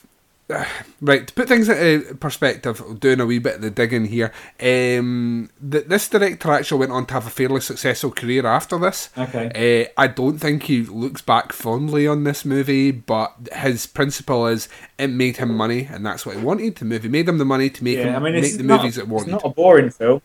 No, right from the start, this movie hits the ground running. Good at that. What did you think in terms of... I mean, we talk about all the violence in other movies. This one has... Like, when you watched The Cannibal Man, we complained that there was so little of the violence happening. In this movie, there's so much of it. Does so much of it make you more desensitized to it in the long run? Does it just get to the point where it's just a collection of kind of weird fucked up sequences and fucked up deaths, and as a result of the quantity of it, it doesn't have the impact? No, I think it's more the execution again that lets it down. Just because I was laughing a lot, and I think I'm not supposed to be. Like, I don't think I'm supposed to be cracking up at all this ridiculousness. Like, I was laughing again just reading through the notes for tonight. It's just, it could have been done well. I mean, something like Natural Born Killers is pretty relentless with its brutality. Like, we get exposed to these, continuous scenes of them doing this crazy shit, and it kind of works in that film, and that's as ridiculous. But it kind of works. It's just, for me, the execution in this, it's just a bit dumb. Like, he's just so bizarre, it's almost laughable. Like, she is clearly crazy. So it's intriguing, like, because you think, oh, this is brilliant. Like, what the fuck, who are these two people? Because they're just nutters. And, like, it is pretty brutal, like him crucifying the guy and all that sort of thing. And, like, burning someone with a, makeshift flamethrower that you've made out of a lighter and a deodorant and stuff. It should be brutal. Like, on paper, it's brutal.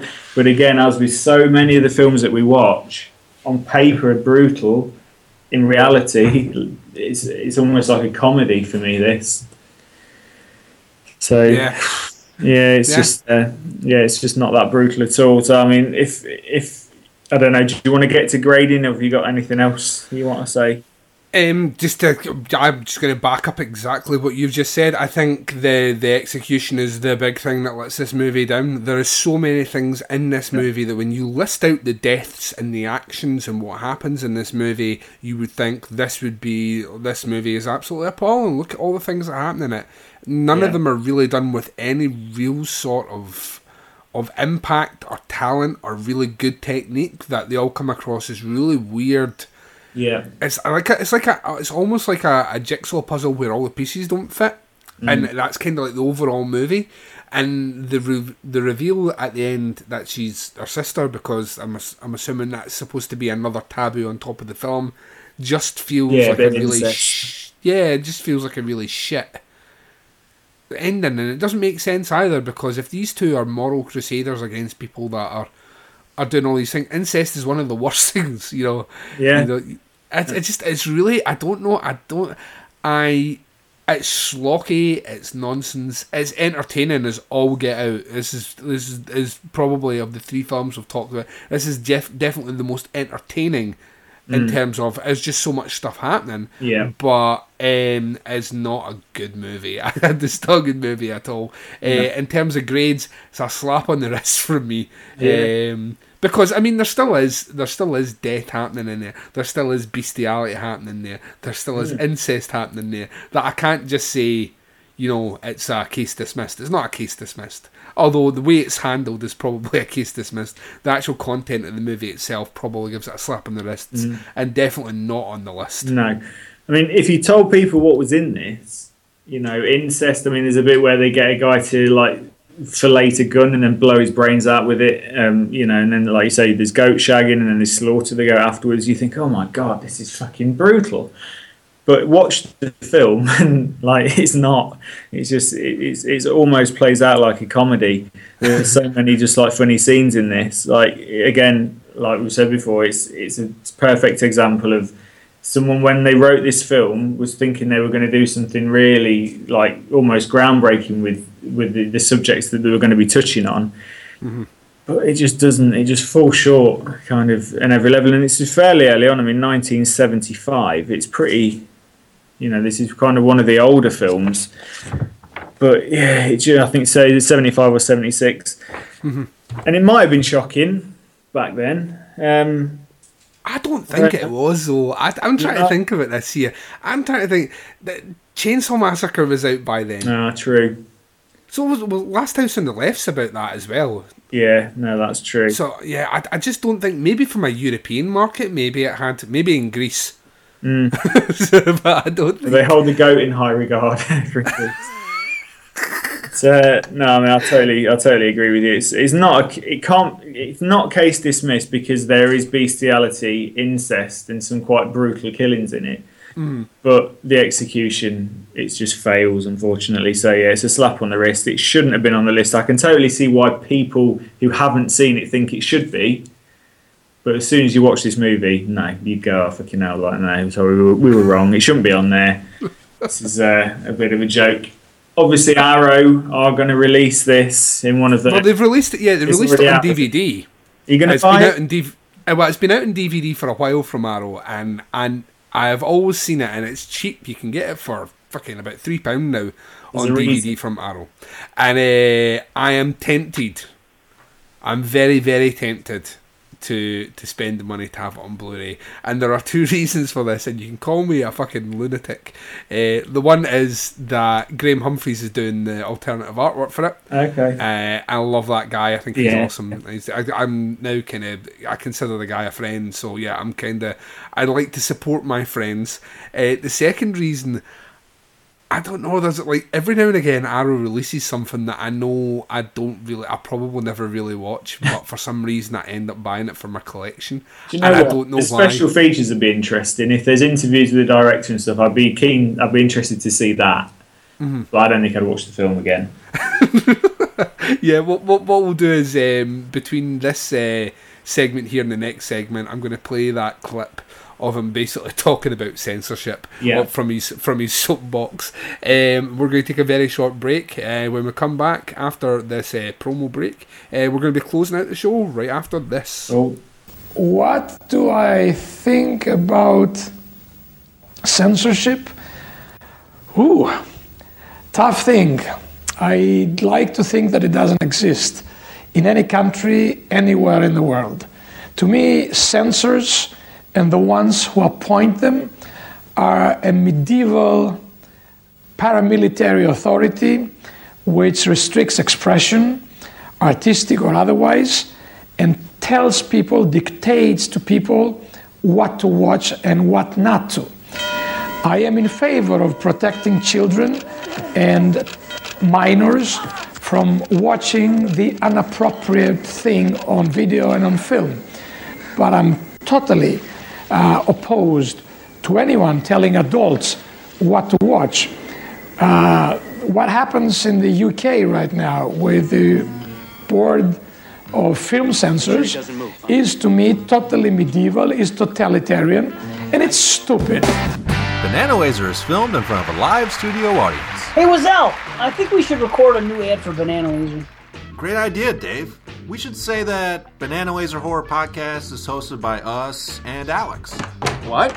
I heard my name. I think we should talk about the retrospectives. They've been a pretty big hit. Fucking Friday the 13th, Saw, Halloween retrospective. Yeah, man, I've heard people listen to that Halloween retrospective every October like it's tradition. Yeah, you don't say. Well, I shouldn't be surprised. I do too. You listen to your own podcast? Yeah, our shit is that damn good. Yeah, man, we should also say in the ad we hope to introduce horror fans to something new, whether it's a movie they haven't heard of, or look at other films in a new way. Yeah, we could talk about our walking through the 80s specials we did when we covered the 80s movies. We could talk about rolling through the 70s. We could talk about you doing mushrooms. Yeah, we can. Are you writing this down? Writing? What are you two talking about? Yeah, and the ad should say all the technical stuff too, like you can find our show and its full archive on horrorphilia.com, iTunes, Stitcher, YouTube. Is there anything else? I don't think so. I think that's... Oh, hold on. We could talk about Banana Bites, because no one else does it. It's the in-between-isodes. Yeah, all about horror news, releases, and of course with our witty opinions and observations. Ugh. Yeah, shit. Perfect, man. I think that should do it. This new ad for Banana Laser is gonna be awesome. Oh, that's what you guys are talking about. Can I be on it? No. Banana Laser wins every time. And welcome back. So you've been listening to Doing the Nasty Podcast, episode number 9, where we have covered reviews of 1980's House on the Edge of the Park, 1978's I Spit on Your Grave, and 1976's Island of Death. Did you enjoy this week, Andy? Brilliant, yeah. I mean, the films I enjoyed as well, because obviously a lot of the times we really enjoy the conversations every week, but it was great to properly watch I Spit on Your Grave, because although it was brutal, it's really nice to sit and watch a fucking good film for this show, because we don't get to do it very often. And then Island of Death was just really entertaining, and even more entertaining to talk about. So I think you've got to check out I Spit on Your Grave if you've never seen it. I think it's a highly recommend. It's a tough one to stomach, and you know, you can fast forward through the rape if you want. You're not really missing out, I don't think. Obviously, some people will want to experience the full thing, and I did for the sake of this show. But yeah, I think you've got to watch it. I think it's one of them ones like Cannibal Holocaust. However difficult it is to watch, I think, you know, if you're a horror fan, you need to have seen this movie because it's pivotal. It's got to be seen. I agree 100%. And next week, Andy, we're kicking the show off with another heavy hitter. I know we are, yeah. So next week it's Last House on the Left, Wes Craven, Revenge, House Invasion, Home Invasion. I've got the lovely 3-disc special edition. Ooh, sexy. We'll also be doing Love Camp 7, which I've never seen. No, but I imagine it's probably similar to Day of the Beast and the other stupid Hitler one that we watched the week. Was it Caligula reincarnated as Hitler? SS Porn Camp, or whatever it is. And the last one is Madhouse, which I've also seen. Madhouse, when did I see? I saw this within the last 2 years, and I actually quite liked this movie. So, kind of looking forward to doing that. So that shall be dropping in 2 weeks' time. As always, feel free to leave us some feedback on the Facebook page. I enjoy the conversations over there. We have the usual suspects show up: Mike Murphy, Andy Clark, Jeff X Martin, Vanessa. I'm overjoyed that you're enjoying the show. 9 episodes in, we're not that far off finishing the prosecuted list. No. Then we recoup, and then we target the non-prosecuted list, which a lot of the movies on there not as offensively rapey. No, but some really good ones actually on there. Yeah, there's some fucking powerful ones in there. I get to talk about The Beyond and Inferno, which are 2 of my favourite Italian horror movies of all time. Yep. So can't fucking wait for that. So we've got a lot of stuff still coming, and just remember, leave us feedback on the Facebook page. You can leave us feedback on iTunes and the separate feed through Horophilia for Doing the Nasty Podcast if you're enjoying it. Let us know how you would grade these movies. If you've seen these movies, what are your experiences with them? When was the first time you saw I Spit in Your Grave? Have you ever seen the full uncut version? Do you fast forward through the rape bit? Are you sick of hearing us do reviews with movies with rape in them? I'm kind of feeling sick myself of them, but come back and let us know. So Andy, I believe the last 2 shows we have said that there's a big horror and little podcast about to drop. And I've still not seen it. It'll be out. Is it in our future? It should be out by the time. I basically just haven't got around to editing it down and that, which is just my just laziness on my part and just lazy. Other things getting in the way. But it'll be out soon. It'll be on the page when it drops. I'll let people know. But yeah, thanks for listening. I'm really enjoying doing this show. I think it's great. Like I say, we've had some really good feedback. And I hope people are enjoying it. It's a good opportunity to watch these films because most of them I've never seen. It's one of them things, as a horror fan, I think I'm going to kind of look back on this and it'd be nice to say that I've seen every single Video Nasty on the list. Definitely. And obviously the listeners kind of want to join in and come on that journey with us, and that's awesome. Yeah, Andy Clark is like hardcore.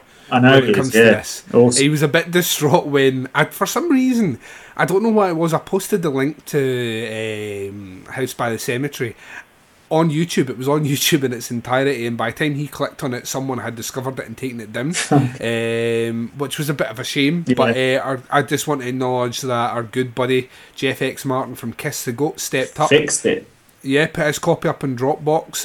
I think it's still in Dropbox. If you want to check it, it might be there for the next week or something. Mm-hmm. So it's still there if you want to check it out or download it quickly onto your PC.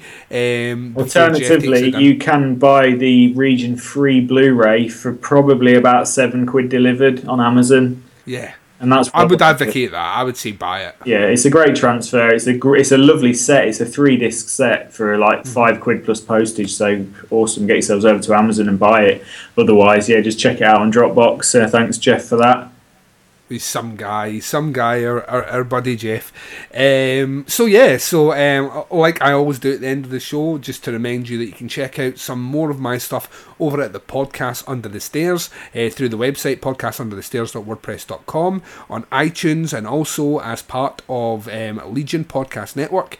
Andy has Big Horror and Little Podcast, which you can listen to exclusively through the Legion Podcast Network as well. And remember, show some love to our brothers and sisters out there on Horrorphilia. Go and check out some of those shows. Some of those shows are completely fucking badass. Andy, would you like to say goodbye to our listeners, please? Bye, listeners. Thanks for tuning in. And please take care of yourselves. We're going to be back in 2 weeks' time for more nasties. So take care until then. Bye, everyone. Bye.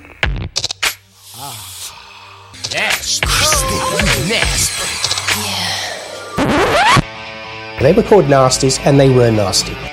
Some of the things that we've seen are so horrific.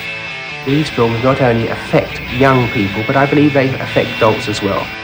An extravaganza of gory violence capable of depraving and corrupting those who watched it. I have never seen the video nasty. I wouldn't. I actually don't need to see what I know is in that film.